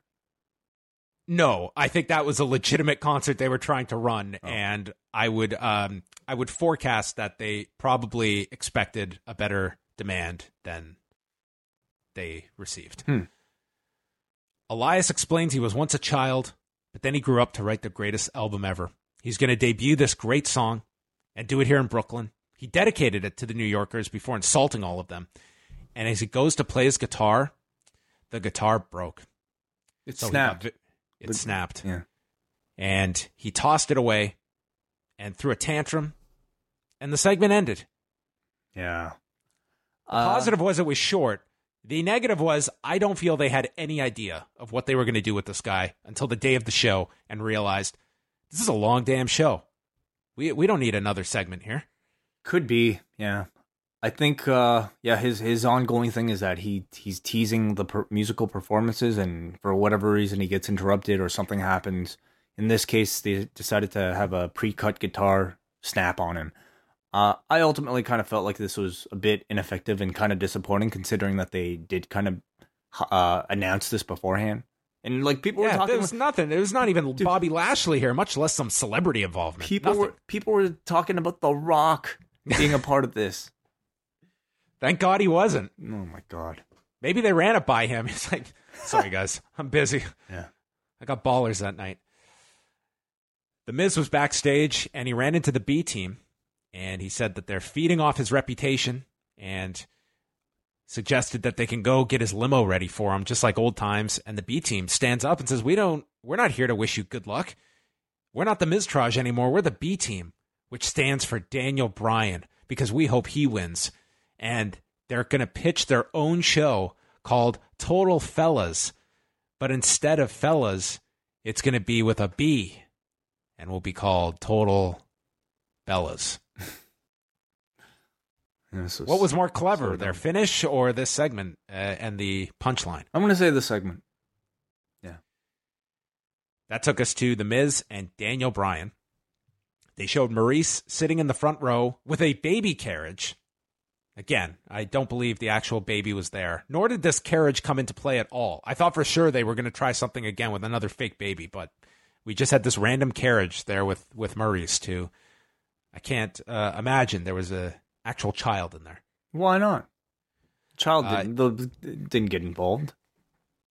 It just seems like, I guess we can't confirm or deny. Maybe the baby was the one carrying the foreign object the whole time. Oh, yeah. Smuggled it into the arena. So Bryan comes out in blue and neon green. Quite the new color scheme. Weren't these Seahawks colors? They were Seahawks colors, yes. Yeah. I was just glad it wasn't green and black, because Jeff Jarrett might have been watching this and been like, Bryan is making a fist that he's going to punch Miz in the face, which actually ended up leading to the finish of the match. Miz was able to take a cheap shot after he was trying to avoid him going into the ropes and nailed him with a punch, and then proceeded with the yes kicks and went for a surfboard. Bryan broke free, applied his own surfboard, and then started working on a cravat. Man, I'm surprised the Miz actually got this off. Hit the surfboard? Did the surfboard, yeah. Yes. I mean, this all looked fine, but if I had a street fight with you, Wade, okay? You wouldn't be going for an Mexican surfboard? If I have so much hatred for you that I broke a glass vase over your head, you would not be going for a surfboard on me in retaliation, followed by a cravat. I know what you're going for, but there was a point to this, and that's the Miz wanting to prove that he is every bit the technical wrestler that Daniel Bryan is. What's more insulting than trying to, beat the man with his own moves? I can buy that, but from Bryan's end, I can't. Well, he did it in retaliation to the Miz doing it. It's like Miz like Bryan saying, hey, let me show you how to do that move. The match worked out, but it was a complaint of mine that this did not feel like a grudge bout. This felt like we're going to come out and have a technical wrestling match, and it, to me, did not fit the tone of the videos on Tuesday. And this was a very big grudge match coming off Tuesday. Like, these two just want to kill one another. And I'm watching surfboards. It worked for me just because of the kind of like one-upsmanship that was in there. Bryan built up to the spot where, he was kicking away at the chest of the Miz, busting up the chest, and then hit a belly-to-back superplex. And I enjoyed the second half more than the first. Bryan started landing kicks to the chest. He landed more of those, DDT. And then Miz was trying to do all of Bryan's spots, and then Bryan would come back and deliver them more effectively. We got a dragon screw leg whip from Daniel Bryan, as well as the big slaps. So he was clearly note-taking last Sunday as well during the Budokan Hall final. Yeah, we're allowed to do this? We're allowed to slap each other as hard as we can in the face? That's allowed? Yeah. I don't think he'll be taking them, though. I wouldn't want to see that. Bryan kicked him in the head and then set up for the running knee, but got stopped. And Miz used a slingshot, sending him into the post, hit a skull-crushing finale. Great near fall at this point. And then Miz kicked out from a head kick. They go to the apron. Bryan misses with a kick, and he connects with the post. The announcers think he's broken his foot, and Miz goes to the figure four. But Bryan is able to punch away at Miz, reverses the figure four. Miz gets to the rope. And then Bryan is landing these downward elbows, applies the yes lock, and Miz bites the hand free to finally make it to the rope. And then Bryan lands a knee off the apron, and Miz flies right in front of Maurice in the front row. And Maurice passes Miz a foreign object that we never actually got to see what it was. But as Daniel Bryan... Was that what it was? Pretty sure, yeah. I mean... That's what I assumed it was, but we didn't really get any kind of close-up or identifier here. So Bryan goes for a suicide dive, and Miz punches him in the face with the brass knucks and passes the object back to Maurice and covers Bryan. 23 minutes and 26 seconds. This was the longest match on the show, and The Miz wins. I like the match a lot. I thought both men succeeded in telling this story, using each other's signature spots well. I do understand your complaint about this not feeling like it's, that heated match, but I feel like part of the reason is because, and also part of the reason why this might not have been my match of the evening, or maybe a lot of people's match of the evening, is that it's, first of all, it's incredibly tough to follow Samoa Joe and AJ Styles, who just had a war, a very personal, heated war before that. And also, let's remember here, we're not dealing with the same Bryan Danielson as we had in 2005 or even 2015. This is a Bryan Danielson who really has to minimize the level of risk he's taking. And as a result, I think you're seeing far more reliance on signature spots that are safe, kicks.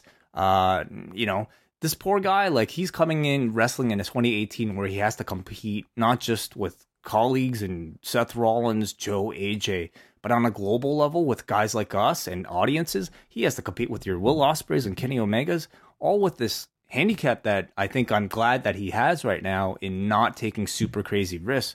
So I almost think it's kind of unfair to expect a Bryan performance to be on the level of a Kota Ibushi, Hiroshi Tanahashi match. Maybe a Hiroshi Tanahashi match, it's safe, but I mean, even that, I just try to enjoy Bryan's performances for what he can do with that limited palette at this point. Yeah, I mean, I think we're kind of downplaying where Bryan Danielson is at. I mean, yes, he is trying to incorporate a lot of safer stuff, but this is still an extremely talented performer. And I like the match a lot. This was one of the better matches on the show overall. And I think it's also very different when you're doing a match that was clearly designed to prolong this program. And on top of that, it seems like the story they're going with now is exactly what you said. It's Daniel Bryan acknowledging that this return has been a bust, and he has not been able to capitalize on this return that he fought for 3 years to be granted, and he is not living up to his own personal expectations. And I really like that story. Well, that also scares me a little, because what does that mean? How does he ultimately get the upper hand against The Miz? You could do a lot of things. Suicide dives, apron bumps. Well, the immediate tease is that Maurice and Brie Bella are going to get involved. Yeah.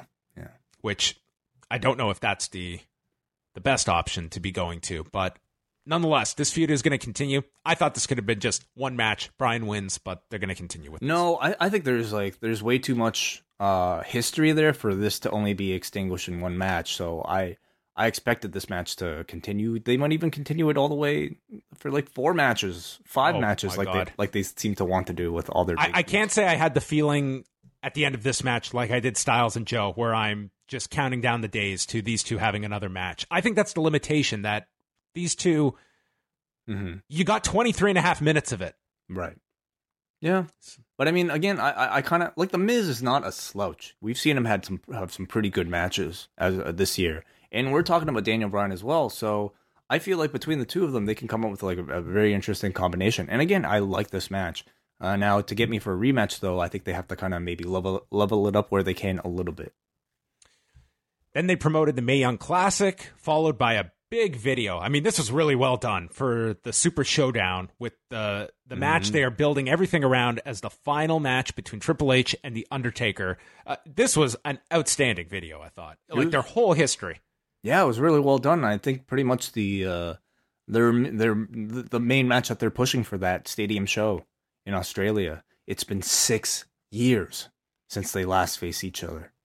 Yeah, the end of the era is now the real end. For sure this time, we promise. See, this could have just been a match that I think was announced without a video like this, and I guess it would have done well. But I mean, by making a video of it and kind of treating it like a big deal, now it actually feels like a match that even I want to watch. You know, this is sort of like, it's a throwaway stadium show, isn't it? How weird does that sound? Throwaway stadium show.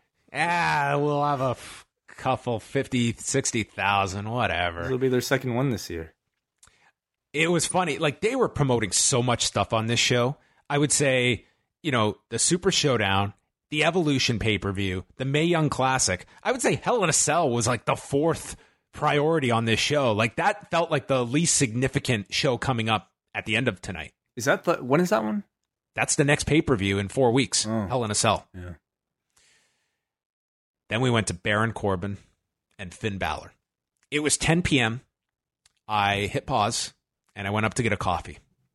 I imagine most people listening to our shows would know I have been dreading this match. I was not looking forward to this at all. Not just you. Finn Balor has been dreading this match. Finn Balor was clearly not excited about this match.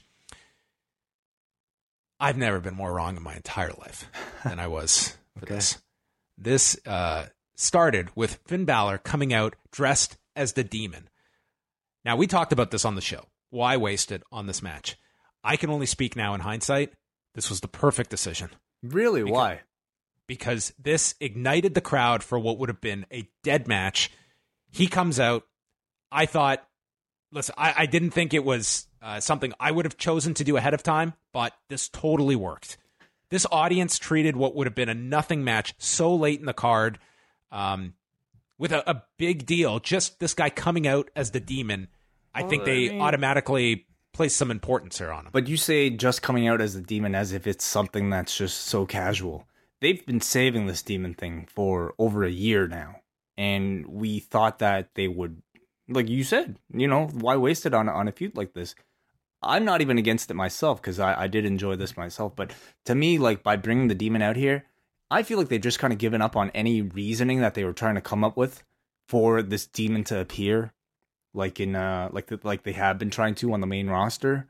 And I think they just decided to just go back to using him for these big shows. And really, I can't complain too much. You know, we've gotten to the point now where we've kind of forgotten about the Demon, and this was maybe just a nice reminder. Finn Balor, to me, he is treading water at the moment. I think he really needed some kind of shot in the arm, and this 90-second match was it. Corbin sold the Demon like he was frightened. He was yelling, "This is not what we agreed upon." Match begins. Balor just annihilates him. Shotgun dropkick, tope con hero. Jonathan Coachman brings up maybe Jonathan Coachman's best line ever. Why doesn't he use this more often, this Demon? Great question. I was like, great point, Coach. Yeah. You're best. Balor hit another running dropkick in the corner. Coup de grace. He pins him in 90 seconds. I thought in some ways this was the best book match on this show. Finn Balor felt like a main eventer by the end of this. This match that I was dreading was a tremendous win for me on this show. I was so stunned by how well this came off. And Finn Balor felt like he could walk into the main event picture tomorrow, which I could not have said 24 hours ago, where he just felt like he was in this middle of the pack role. I thought this was great. I have no complaints about this at all. I don't know if I'm as crazy about it. I thought this was just a nice surprise. But I remember, like, they're going to have to explain this next time. Like, why aren't you the Demon for your next match? Why aren't you the Demon for all of your other matches? And I hope they follow through with a decent explanation as to why. Because they seem to treat this Demon thing with a whole lot of care. and they decided to cash in that value for some reason on Baron Corbin at SummerSlam. And, you know, I enjoyed it as well, but I think they need to follow through with the story, or maybe just give up on the story altogether and just make it a cool entrance. I did like the match. I felt like Corbin's selling for the Demon was great, acting all scared. It's important to establish a higher level power level for Balor's Demon. I think in ring though, you know, Balor tried to make it look somewhat different. And I feel like other than wrestling maybe a bit faster, it was sticking his tongue out, which he did all match, which I don't recall him doing that much, if at all, for all the prior Demon appearances. I don't know if sticking the tongue out as much as he has been was completely necessary. I get it. It's like, it's the Venom thing. Yeah, cool. You don't actually have to stick your tongue out the whole match. But anyway, I did enjoy it. I thought it was a nice reminder that, hey, this guy is still the Demon. Go and buy that Demon merch. Well, I thought this was a home run of a way to utilize Baron Corbin on a show. And what did you think overall of the pacing of this show? Because they put a number of short matches in here. Overall, I thought it was fine. Like, I'll say by the end of it, I wasn't necessarily dreading any matches. Even by the time we got to, like, Jeff Hardy, Nakamura, I think I was still interested. Maybe it... Yeah, like, I mean, I think it all had a bunch of number of like matches I was looking forward to all towards the end when I had my least amount of energy. Sure. Jeff, Daniel Bryan was backstage with a trainer being checked on. Someone sent me this photo, like a screen grab of this scene where Bryan is holding ice to his head while they have the chart in the background that reads Anatomy of the Brain. Mm-hmm. Wow. This was quite the visual. Brie Bella walks in, and Bryan was so upset that he didn't prepare for Miz to utilize Maurice and cheat. Bryan says, I needed to win this match, and my return has been a bust. And I really like the emphasis that this loss meant something. It was not just he wins tonight, he'll get his win back tomorrow, and none of these wins or losses really matter. This was a significant loss that he couldn't afford, and maybe he's worried about his ranking. Brie gave him a big pep talk that the same persistence he used to get cleared is what he has to use now to fight for his dreams. And Bryan told Brie, all right, go back and enjoy the show. I'm going to go punch some walls. These little moments in defeat are very important for the Daniel Bryan character because it's a character that functions on persevering through struggle. And without showing, I think, some of these moments of him suffering, you don't want to cheer for him to overcome because you don't know what a win means to him. So I think it was really nice that they decided to film this. However, it was very weird seeing Brie here, who in the previous segment that she appeared in, I mean, felt very much like a heel, or at least was taken as a heel with this crowd. But here she's playing loving wife, inspiration and muse to Daniel Bryan again, not booed at all. So a little bit strange how whenever she's paired with Nikki, she comes across as very unlikable, but when she's with Bryan, it's like a whole different person. Yeah, Bryan also could have been like, you did show up here to watch the show. It would have been nice if you were out there for my match and you could have stopped my opponent's wife. Kind of like what I was thinking, but I mean, I guess she was preparing. You could have really helped me tonight by just sitting in your seat. Yeah. Shinsuke Nakamura, Jeff Hardy for the United States title. They were in a very tough spot following that quick Finn Balor match and before the two big matches to follow. So audience, they were really not into this. Hardy started mocking Nakamura's mannerisms, which I guarantee you Jeff Hardy has done before by himself. At a rave, probably. I would imagine so. That's what this match felt like to me. Like these two. A rave? At like an after-hours club. Yeah. The comfort zone. I could imagine these two having a hell of a ride-along together. Shinsuke Nakamura and Jeff Hardy connecting at a level few probably can. With Matt Sydal maybe as well. Nakamura attacked the surgically repaired shoulder of Jeff Hardy. Hardy then attacked his knee, coming back and followed with the Whisper in the Wind, getting a 2 count. Audience very, very tired. Nakamura set up for the Kinshasa, but got stopped. Hardy then got out of the way as Nakamura swung for the low blow, and Hardy hit a twist of fate, climbed to the top, hit the swanton, and then as he climbed on top, Nakamura grabbed the bottom rope. So Hardy powered up by hitting another twist of fate and then taking off his shirt, because that will deliver an even harder swanton. So he climbed to the top. Nakamura rolled to the edge of the apron, and Jeff looked at him, and I don't know what I was thinking. I was like, oh, crossbody. No. Jeff Hardy leaps off of the top, shirtless, and he misses with a swanton onto the edge of the apron. Before you react, Way, can I read you a quote? Yes, please. This is from Jeff Hardy. He was interviewed by our friend Jan Murphy leading up to SummerSlam. I'm 40 now, and I've been pretty banged up lately. 4 nights a week, that's a lot of matches. I mean, they add up. And doing that swanton every night is really rough. So I've actually cut that out of a lot of events, and I've just been using the twist of fate as a finish, and it's helped my lower back out a lot. I pretty much now save the swanton for television, unless I'm feeling really good at a live event. I'm a little beat up, but my back is a lot better than it was a few weeks ago. Well, I imagine he is back to start now after the spot. This looked awful, and I mean, the audience did react to this. They showed a pulse here after not being into most of this. But then Hardy was just rolled into the ring, hit with the Kinshasa, and Nakamura pinned him in 10:58.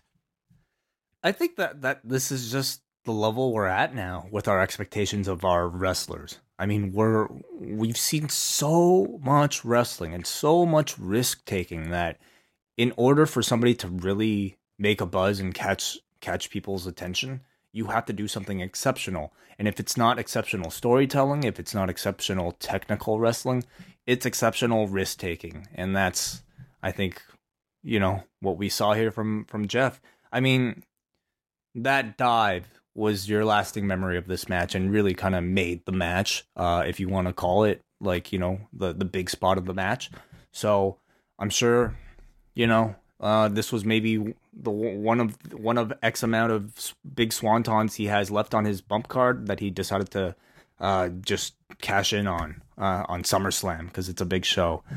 I thought it was crazy, especially for Jeff Hardy, especially in the same week that his brother might actually be retiring. Dude does this, but hey, man, I would have said that about everything Jeff Hardy's probably done in his career. Anyway, I actually thought this was a good Hardy-Nakamura match. I think I enjoyed it more than their last match. I felt like we had a good deal of each of their weird personalities injected throughout this whole thing, and big spectacular stunt. Yeah, I thought they were hurt by the crowd. It was okay. It didn't stand out too much to me beyond the swanton spot. And then afterwards, Hardy is left there. Nakamura takes off, and Randy Orton's music plays. And he comes down, and he's getting himself ready to attack Jeff. And then he just turns around and walks to the back. Yeah, not exactly sure what that was about. He got in his gear for this. Well, he came to the arena for this. He probably walked out and was like, I mean, this guy just dove onto an apron himself. Like, my job is done. What can I possibly do that'll be worse than what he did to himself? He should have just patted the edge of the apron and laughed maniacally, like he's working with the apron. And that was Randy Orton's SummerSlam moment. Yeah. Walking out, walking to the back. Alexa Bliss, Ronda Rousey, second from the top for the Raw Women's title. Very cool moment. Featured Natalya walking out and wearing her father's ring jacket from SummerSlam 1990 in Philadelphia when the Hart Foundation beat the Demolition in a 2 out of 3 falls match, which is a really fun match if you go back and happen to watch it. They also showed the Bella Twins in the crowd because they were here to witness history. Alexa Bliss makes her entrance, followed by Ronda Rousey. I don't know about this makeup thing, Way. I don't know either. Clearly, maybe this is her version of the demon that she likes to bring out from time to time. This kind of crazy, I don't even know what you call it. Crazy. Like, that's what it looked like. Yeah. I don't know. It was a small thing, but it was there. It wasn't a small thing. Like, when it's on somebody's face for the entire duration of the match, it's not just a small thing anymore. I think this is probably like Ronda's attempt at like just doing something, special for professional wrestling that she wasn't able to do in MMA. I think a lot of people are maybe criticizing the WWE for demanding a look like this, and I don't necessarily think that's the case. I feel like Ronda probably wouldn't agree to it if she didn't feel up for it herself. She's trying something new. This is wrestling. It's not MMA. I don't think it works for the character at all. It makes her look like a demon. And I'm not exactly sure that's what the Ronda character demands. So, but nonetheless, I think, because everybody said the same thing. Like, there are memes all over the place for this stuff. Everybody said the same thing the first time. I feel like she'll probably just continue doing it. Yeah, like I'm sure everyone who's listening to this has seen it, but it looked like Sheila, the She-Wolf from Glow. Sure. Somewhat. Or any 80s big hair pop group. Yeah.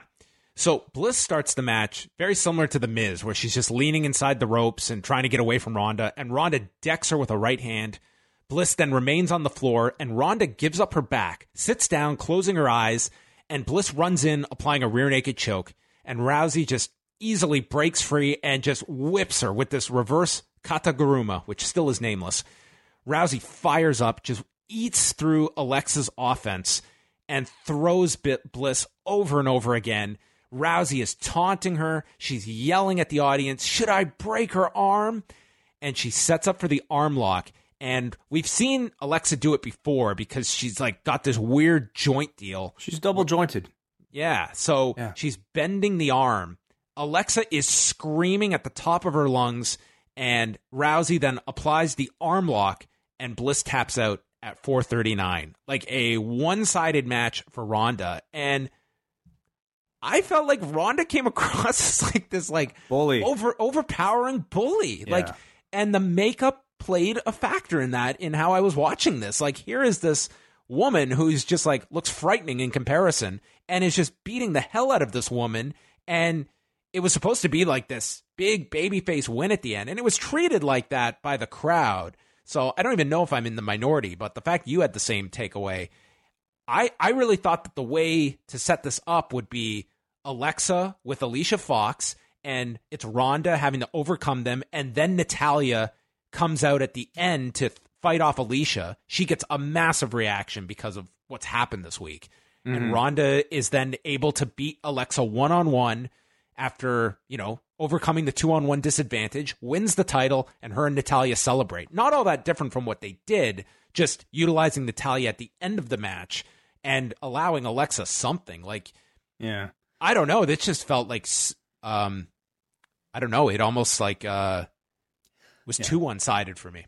I think they have something big planned for Ronda at Evolution, or maybe even Hell in a Cell. Who knows? Well, we know they have something big planned for Alexa. Yes, that's right. They've announced Trish Stratus versus Alexa Bliss at Evolution. Yes. Maybe a bit of a tip-off that she wouldn't be keeping the belt. So that was a very weird announcement to do on Saturday. Yeah. Anyway, so Ronda in this match, though, I think it was the wrestling too. She did way too much talking, and her talking was all "Are you ready? Are you ready for a new women's champion? Huh? Are you ready? Are you ready? Oh, are you ready for this move? All right, yeah." It was just way too much, and I think it's not. I can admit that I think I was wrong, because when Ronda came in initially, I thought the only way to book her is to have her squash everybody in 90 seconds. And clearly they took that approach here, and it didn't work, to me at least. She ended up being a wonderful babyface fighting from the bottom in all of her previous matches. And I think that's what maybe this match was missing, especially with somebody that's been booked as strong as Alexa Bliss. Ronda just took 100% of this match, and with all the taunting, the makeup is just a very small part of it, but it did affect my reaction to it too.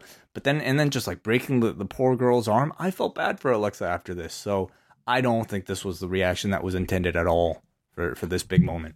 You have to be careful.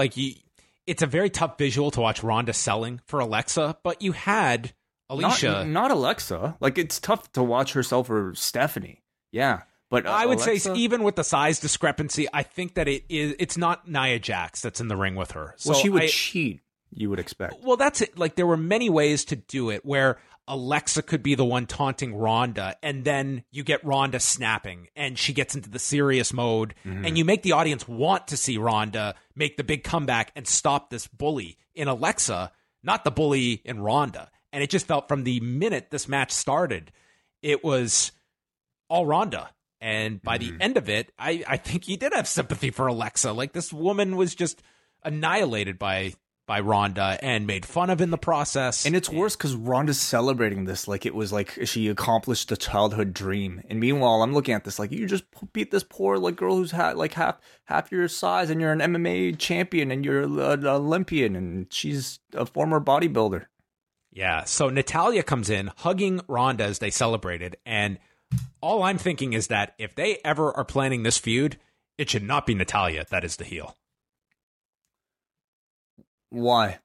Because I feel that I'm just watching these two, and it's probably because of I just watched this match, but I just feel that Natalya is like the nicest person on this roster, and I don't know, it just seems like, especially this week where I think the entire wrestling world has so much sympathy for Natalya, that the idea of her being a heel here with Ronda, I don't know if it's the best dynamic. I was afraid that they were going to like have her turn on this show. I think that would have been would have been a horrendous idea. Well, I'm really glad they didn't.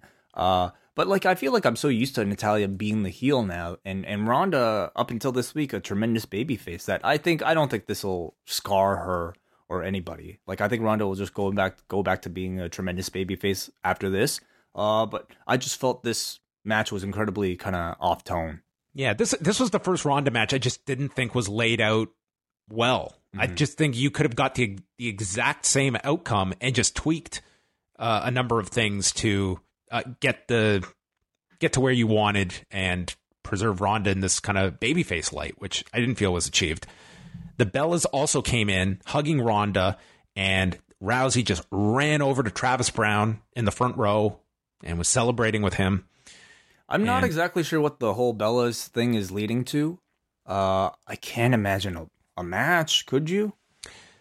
I mean, that was Dave Meltzer said that the idea for Evolution is Ronda Rousey versus Nikki Bella. Really? Main event.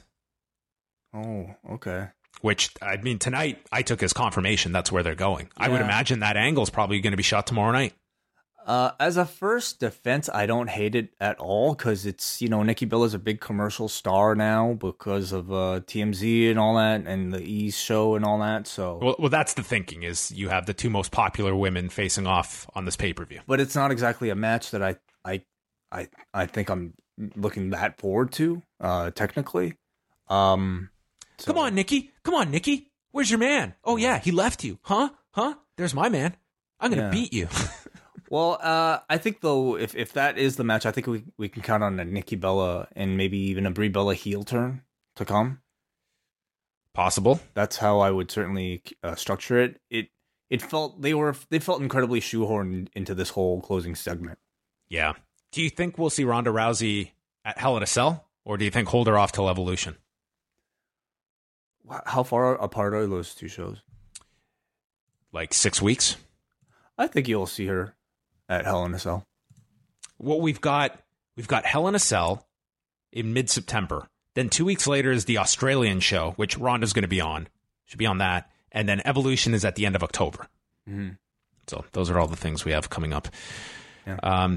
Anyway, they did really put it over big. Ronda winning the title, and it did not at all feel like somebody overcoming the odds in order to achieve greatness. No, she just steamrolled through the champion. Mm-hmm. Then we got the Hell in a Cell promo that was specifically designed for Way. So we got Charlotte and AJ using Snapchat filters, but they changed it to Smack Chat.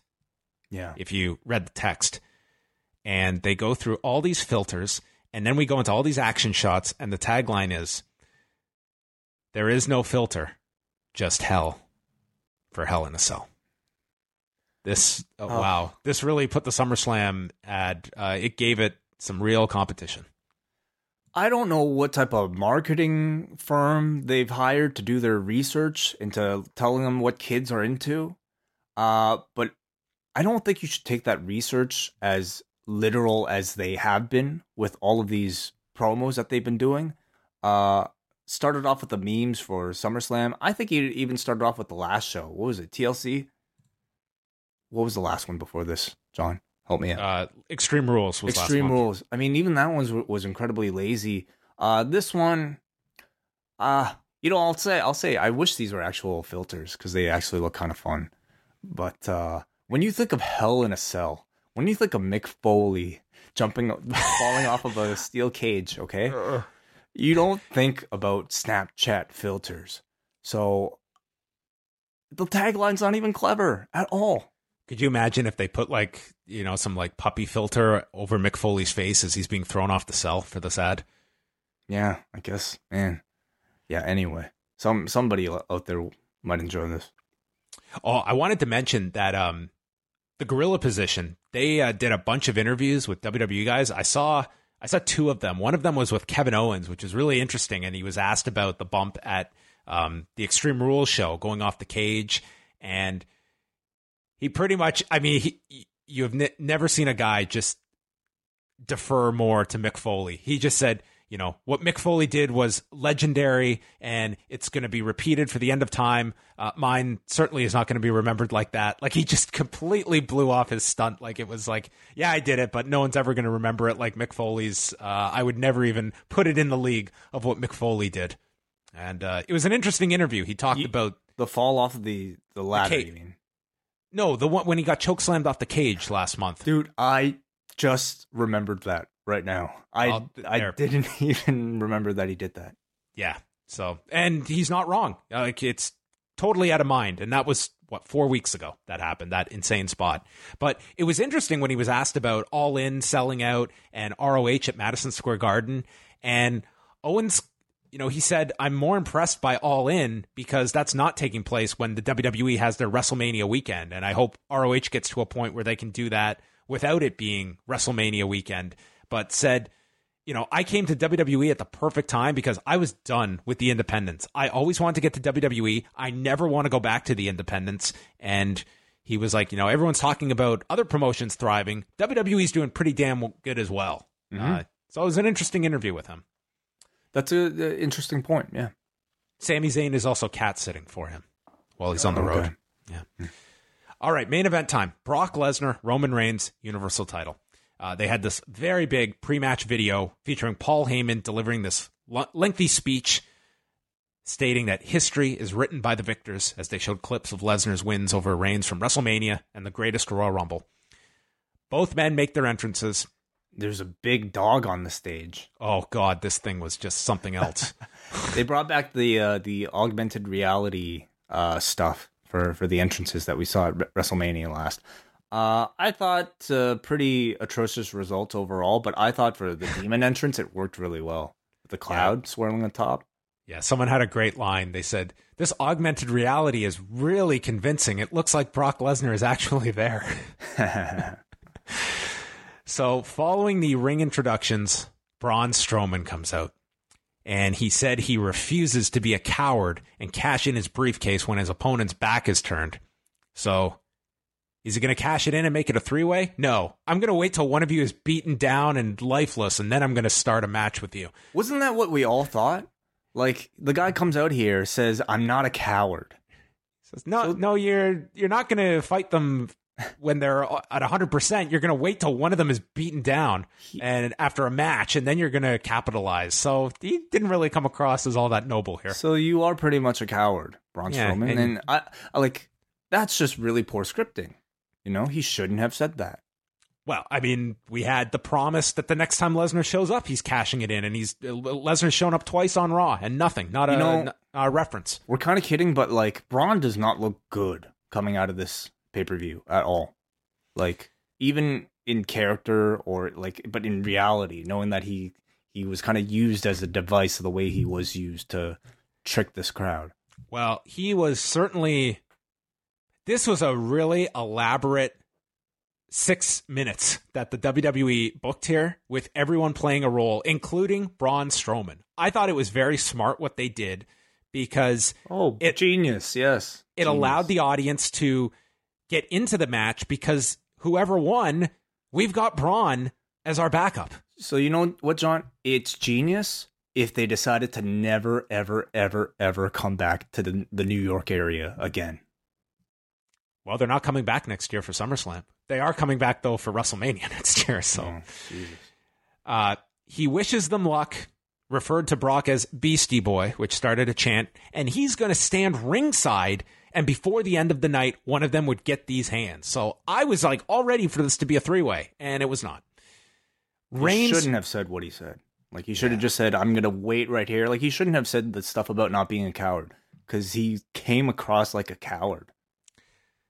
The match begins. Reigns comes out of the gate, 3 Superman punches, 1 spear, 2 spears, and then goes for a third one when Lesnar locks on a guillotine. Reigns slams out of it. He reapplies the guillotine, slams out of that. Now Lesnar comes back with German suplexes. The audience starts chanting, "You both suck." Reigns sets up for another spear, misses Lesnar, and takes out Braun with a suicide dive, which is a hell of a transition from a spear to end up flying in midair to the floor. Have you ever tried spearing someone and flown out? Yeah, always happens. Just lost your footing, and boom, you take out Braun Strowman. Yeah. So Strowman's down. Lesnar comes to the floor. He hits Braun with an F5.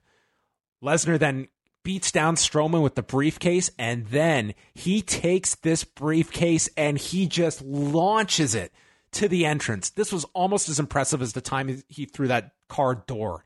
Pretty good aim, I'd say. Really great aim. Yeah. Took out that LED board, too. Man, this was a discus throw. Lesnar hits Strowman with more chair shots, so Braun is left for dead on the floor. Lesnar comes into the ring with the chair. Roman has regained his composure, spears Brock, and he pins him. 6 minutes and 9 seconds. Wait, if I were to tell you, had I told you on our preview show Tuesday that the Rousey match and Brock and Reigns were going to go 10 minutes, 10 and a half minutes combined, you probably would have been like, no way. Brock, I mean, he's been involved in very short matches before. I wouldn't. It's not that big of a stretch. If you were to tell me that this would be the finish, though, or lack thereof. This was the right length. And the audience did not completely... I mean, they had some chance in this match, but this was nothing like I expected. I thought this was going to be just an absolute disaster from the crowd. Certainly, and I think everybody did. I think they did. And I thought, yes, they came up with a great solution to minimize the Roman anti-Brock reaction that we were going to get by having Braun come out and having that be the ultimate main event that the winner of this match was going to lead up to. Instead of thinking which guy do we want to be champion, the reaction for this match turns into which guy do we want to see Braun beat up. And I thought that was very smart. So smart that when they took it away, I was just like grinning at like, I can't believe they did that. I really can't believe they did that. They finally pulled the trigger. They got the title onto Roman Reigns. And before Braun is ever referenced, they just go off the air. 11:02 p.m., the show is done. There was no reference to Braun. We just assumed the man is dead on the floor. This was just the end of it. If you were not just thinking, wow, they completely worked this audience and they played off a brilliant play here and just using Braun as a pawn in the game to get the right finish and reaction they wanted. And then Braun was not even referenced afterwards. I mean, I have to hand it to them. Like, they really thought this out and it worked. I can't give them that much credit because it'll be in the response that this show gets. It'll be in, listen, I don't think it's ever a good idea to make your audience feel screwed, okay? Even if it's for the sake of the reaction on your TV show. We're not stupid. We all know what was done here. This was a sleight of hand, and they duped all of us really well. I guess in some way we can commend these carnies for pulling that off. But do I feel good about it? Do I feel good about investing my time and being led to believe that I was going to get ice cream at the end of my meal? And then you said telling me, but you know what? You're under you're not over 13, or you're under whatever, and not getting the ice cream. No, I'd be pissed off. So am I going to go back to this restaurant next time? Well, if they're the only restaurant in town, then probably. But if I had my other choices, I wouldn't. So Brock is scheduled for Raw tomorrow night. What do you expect to be done with Brock tomorrow night? Is there any possibility that he's in a match, or do you feel that it's just going to be a segment to write this guy off? What do you anticipate tomorrow? Because I think Braun needs to get revenge on Brock on his way out. I think you might have some interaction with Braun Strowman to rehab that dude, because I think Braun needs it. I don't think you get a match. All right. That was SummerSlam. I overall liked the show. I thought that there was... I would say it definitely exceeded what my expectations were going in, which were not super high. My match of the show was Styles and Joe. How did you feel about the show? There was stuff not to like on this show, for certain. I thought there was some good stuff on the show. I certainly thought my highlights being Joe and Angle. I thought Bryan and Miz delivered as well. And then Becky and Charlotte, I think the story's good, but the match wasn't that great. The main event was just like, I'm still like, just amazed that this company has such a contentious relationship with its audience, to the point where they feel the need to just like trick them like this, trick their own paying customer like this. I think that's just crazy. But anyway, and Ronda, that match I was disappointed by. So to me, I go thumbs in the middle for this one. Yeah, I think that's fair. I will say, for a 6-hour show, I think they were much better with the pacing of those 6 hours this time around. I mean, this did not drag like some of the other 6-hour shows have in the past that come to mind for me. So I thought that was a positive overall. And I think that they were not afraid to shorten some matches that didn't need to be longer. I thought it was could you imagine Lesnar and Reigns going 20 minutes? It would have been pointless. Yeah. So, I mean, they learned from that, at least. So that was the show, and we have a ton of feedback. Is there anything you want to say about TakeOver quickly? Any just quick thoughts? I really liked the Ricochet Adam Cole. That was my match of the night. Great opening tag match. I really liked Shayna Baszler, Kairi Sane as well. You know what? I lied. I didn't watch the whole main event yet. I think I just I passed out because it was so late. But I caught the finish. I'm feeling a little bit kind of tired of the feud, like a lot of people are. Anyway, I think they should take a break from it for a little. You can go back to it. Some notes that I did receive is that despite what they may be trying to push or whatever, I was told Gargano's knee was fine, and that was the finish. I mean, I don't think too many people were questioning that, but anyway, that was the finish, and it sounds like the knee was fine. And I was also told that Shayna Baszler is not finished in NXT. It seems like she's at least going to be around for a little bit. I don't know how long, but anyway, those are two notes coming out of TakeOver.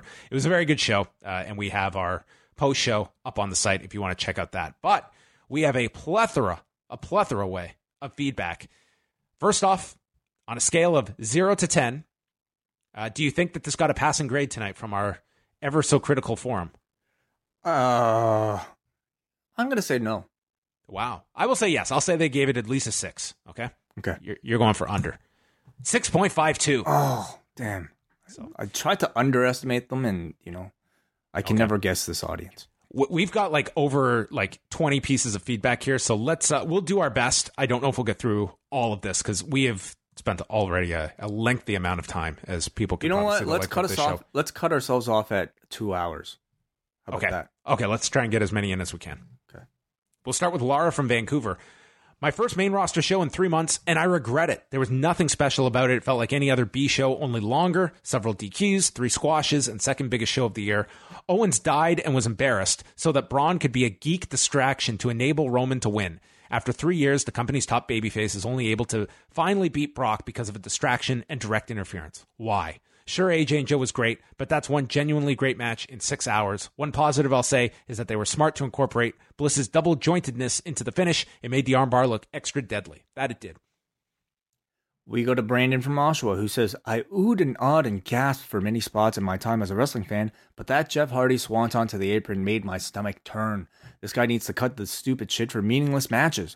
Otherwise, this was a much better show than I expected. I'm expecting a lot of hate because of some of the finishes, but I actually think a lot of them were well done. They worked and added to the stories of each feud. My one issue was the squash of Kevin Owens. I even enjoyed the main event and the way Strowman got taken out.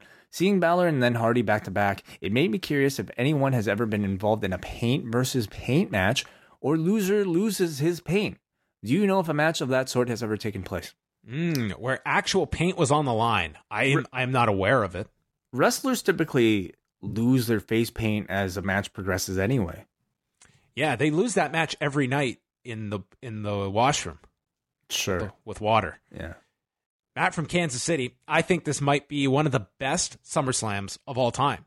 Even for as long as it was, it felt like it was a breeze to get through. I was playing a video game on my other monitor, so that might have been helpful. Yeah, I loved Titanic. It was such a great movie. I mean, I had my iPod on. I think that's what WWE should give to every viewer of their pay-per-views. Just a video game to play in the corner. There you go. The second screen experience. I won't run down the entire card. I felt a lot of matches delivered and some of them even over-delivered. There's been a major shift in style and tone since the Fox deal, and seeing Hunter at the SmackDown tapings in the latest Chronicle makes me think he's slowly but surely taking over a strong portion of the main roster with the creative. And his question is, likely or unlikely that Dean Ambrose and or Demon Balor main event a pay-per-view before WrestleMania 35? I think it's possible.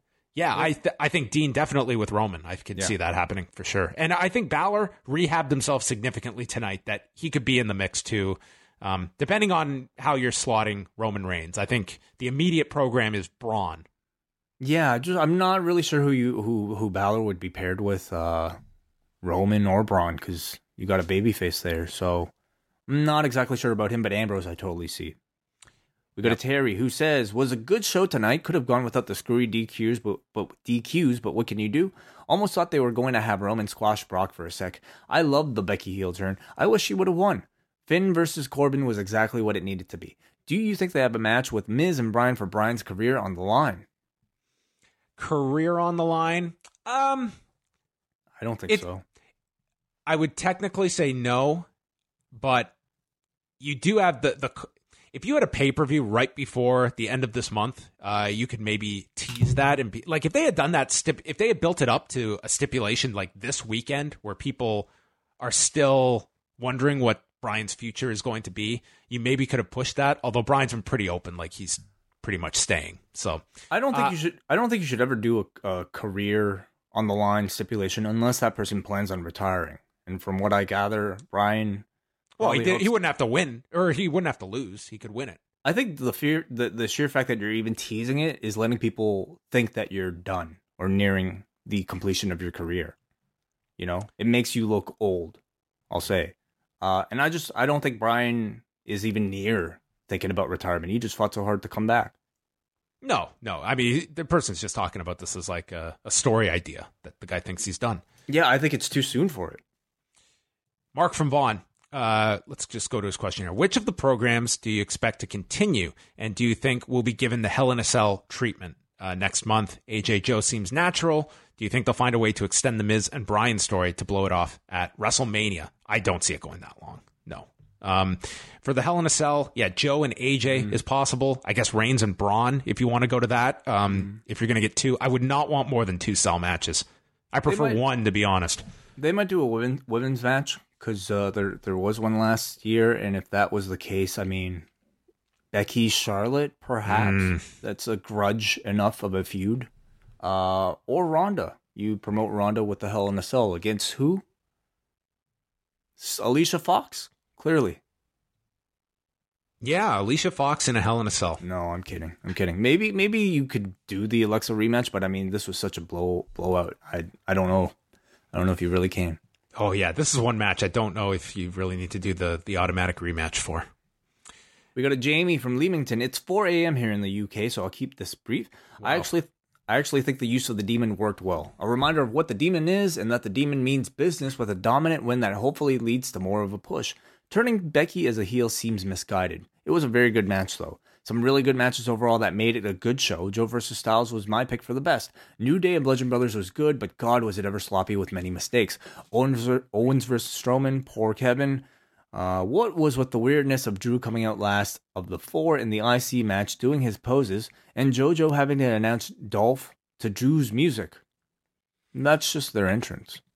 Yeah, we didn't hit on it, but the announcers afterwards were pushing the idea that Dolph and Drew were going to have to sit down and talk about this loss, like almost teasing some tension between them, which I can see them breaking Drew off at this point and really going with him post SummerSlam.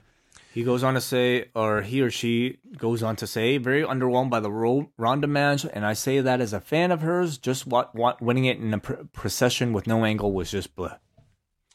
All right, let's go to Jesse from the 6, who, based on his language here, seems pretty upset.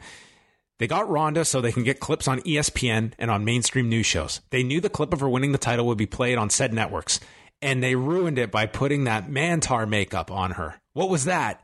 This show was a lesson in overthinking things. I almost want to give them credit for getting a quarter of the Barclays Center to cheer for Roman. But nah, F Vince. It's a shitty story nobody wanted. Having Hell in a Cell right after SummerSlam is silly. It means you have to book a bunch of non-finishes on what's ostensibly the second biggest show of the year in order to build to sell matches. Match placement was also weird. I increasingly think they should follow the New Japan model and just book in ascending order of importance. Do you think that would work in WWE? All in all, a pretty crummy show. I think that would work. Yeah. Order of importance in a card. I mean, tonight's show ended with the top 2 most important matches, I would say. You had Joe Styles much earlier in the night. Yeah. That to me would be the rejigging, like having having the Nakamura Jeff match maybe earlier on. Right. I do think it's starting the show off with Rollins was a good idea though. We go to Chris from the Jersey Shore. Overall, a strong show. Good stuff was really good. AJ, Joe, Seth, Dolph, and Bryan and Miz. And the bad stuff was short. As someone who was against the Demon gimmick being used in non-title matches, I have to say their use was perfect and the crowd went nuts. Overall, the biggest disappointment was the crowd. They weren't great. I think 4 SummerSlams and the market overdid it. MJ. People will knock the show in the ending, but this card was very good and lived up to how it looked on paper and more. Joe and AJ was a good match. Was as good a match as I could have expected WWE to let them have. Bryan and Miz was excellent. Bryan channeling his inner Tanahashi and leaning into strikes before powering up got me to mark out. No doubt he borrowed that from the G1. Great return of the Demon. After it was so forced in 2016, the unannounced surprise was well executed. Owens felt buried tonight, and I hope the Ronda match would have been booked better, but still cool for her to win. She's really endeared herself to the wrestling world. It was weird that they didn't have the horsewomen there to celebrate with her. Nice main event. They saved the crowd by incorporating Braun from the start. I don't think the crowd tried to hijack it as much as they were genuinely hot after the Braun promo. Interesting to see how Brock is used tomorrow. Yeah, I could see Braun definitely going over Brock, whether it be in an angle or even the small chance that they get one last match out of Brock. I think Braun is going to be booked very strong on Monday coming off of tonight. That would be my assumption. We got a Damien from Dallastown, Pennsylvania. An overall great pay-per-view. The return of the Demon, the IC title match was incredible, as well as the WWE title match, and I'm not even disappointed that it ended in a DQ. Ronda looked good, however, there was too much talking and Alexa's selling needs help. I'm glad to see Roman not get booed out of the building. What do you think comes from the Money in the Bank? I wouldn't cash it in yet because it defeats the value of this win. I think Braun almost has to do it now after what happened tonight. I mean, he looks like a real coward if he comes out tomorrow and doesn't want an immediate match with Roman as a result of all this. He's going to want revenge on Brock first. But that's tomorrow's story. And then I think beyond that, it's going for Roman's title. Sure. Yeah. So I'm going to skip down here to Rich in Winnipeg. Okay, 5 kickstarts later, and I can see the pre-crisis DC universe. Anyway, on to SummerSlam. The best matches of the night were Joe AJ, where a DQ finish can still tell a great story. Dolph and Rollins, where even early on, this was a good use of having Dean and Drew used sparingly. And Ms. Bryan, where you clearly knew this feud was going to last a while. And like Joe and AJ, the finish would set this up. But do we really need Maurice and Brie to get involved? The Brock Roman match Roman match went about as well as could be expected, with the tease of Braun cashing in, getting the crowd more involved. Let's see what Raw tomorrow brings. Overall, most of the show had decent storytelling, with the exception of Nakamura Hardy. 8 out of 10 show tonight. I'm going to skip down here to Davey Portman. Wow. Who says, all right, lads, long-time listener, first-time poster, some notes from being live. Rollins versus Dolph was my match of the night. Seth's reverse superplex Falcon Arrow combo was ridiculous and really got the crowd going crazy. The Becky turn was by far the biggest pop of the night. Clever making Balor the Demon in his match against Corbin. All night people were waiting for that match for the piss break, and it is amazing how some face paint and ribbons can get people to stay. Considering how personal the AJ Joe feud, I really disliked how generic the first 10 minutes were. Trading holds, etc., rather than AJ being pissed and going for blood. The match did pick up after the stuff with AJ's wife. It really woke up the crowd. She genuinely seemed pissed with the daughter's involvement, though. Finally, the Brock versus Roman match was whatever. They have never managed to recapture the magic they had at WrestleMania 31. It was clever bringing out Braun to prevent the crowd from shitting on the match. However, I thought it made Braun look pretty weak, not challenging the winner even after his beatdown. All right. I think we're going to wrap it up there. We got a ton of feedback, so that is obviously up there on the forum if you want to go check out other people's thoughts. But glad we got to hear from Davey Portman, who was there and is going to Raw on Monday night as well. And he'll be back here Thursday with Braden chatting NXT. So that's going to wrap it up. Way and I are going to be back Monday night for Rewind to Raw. We'll be back Tuesday night with Rewind to SmackDown and the Double Shot for members of the Post Wrestling Cafe. And Wade, do you know what you are going to be chatting about on the Double Shot this week? Because I know what I'm discussing. I guess I'll be talking about the latest edition of Being the Elite if it comes out. All right. Way is going to tackle that. Meanwhile, there was another show in New York this past weekend. On Friday night, it was Joey Janela's Lost in New York. And I'm going to be reviewing that show on Tuesday night for members of the cafe, featuring Matt Riddle versus PCO. And there was so much to this show. I cannot wait to chat with Way about Joey Janela's Lost in New York. Oh, man. I almost want to kind of see it because Spring Break was like one of my shows of the year. Well, I ordered it, so I'm sure you can. I'm not going to have time. I'll wait to hear the reaction. All right.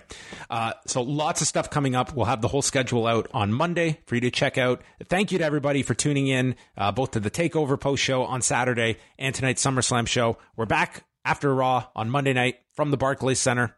Anything else to close out with, Way? Nope. Good night, everybody.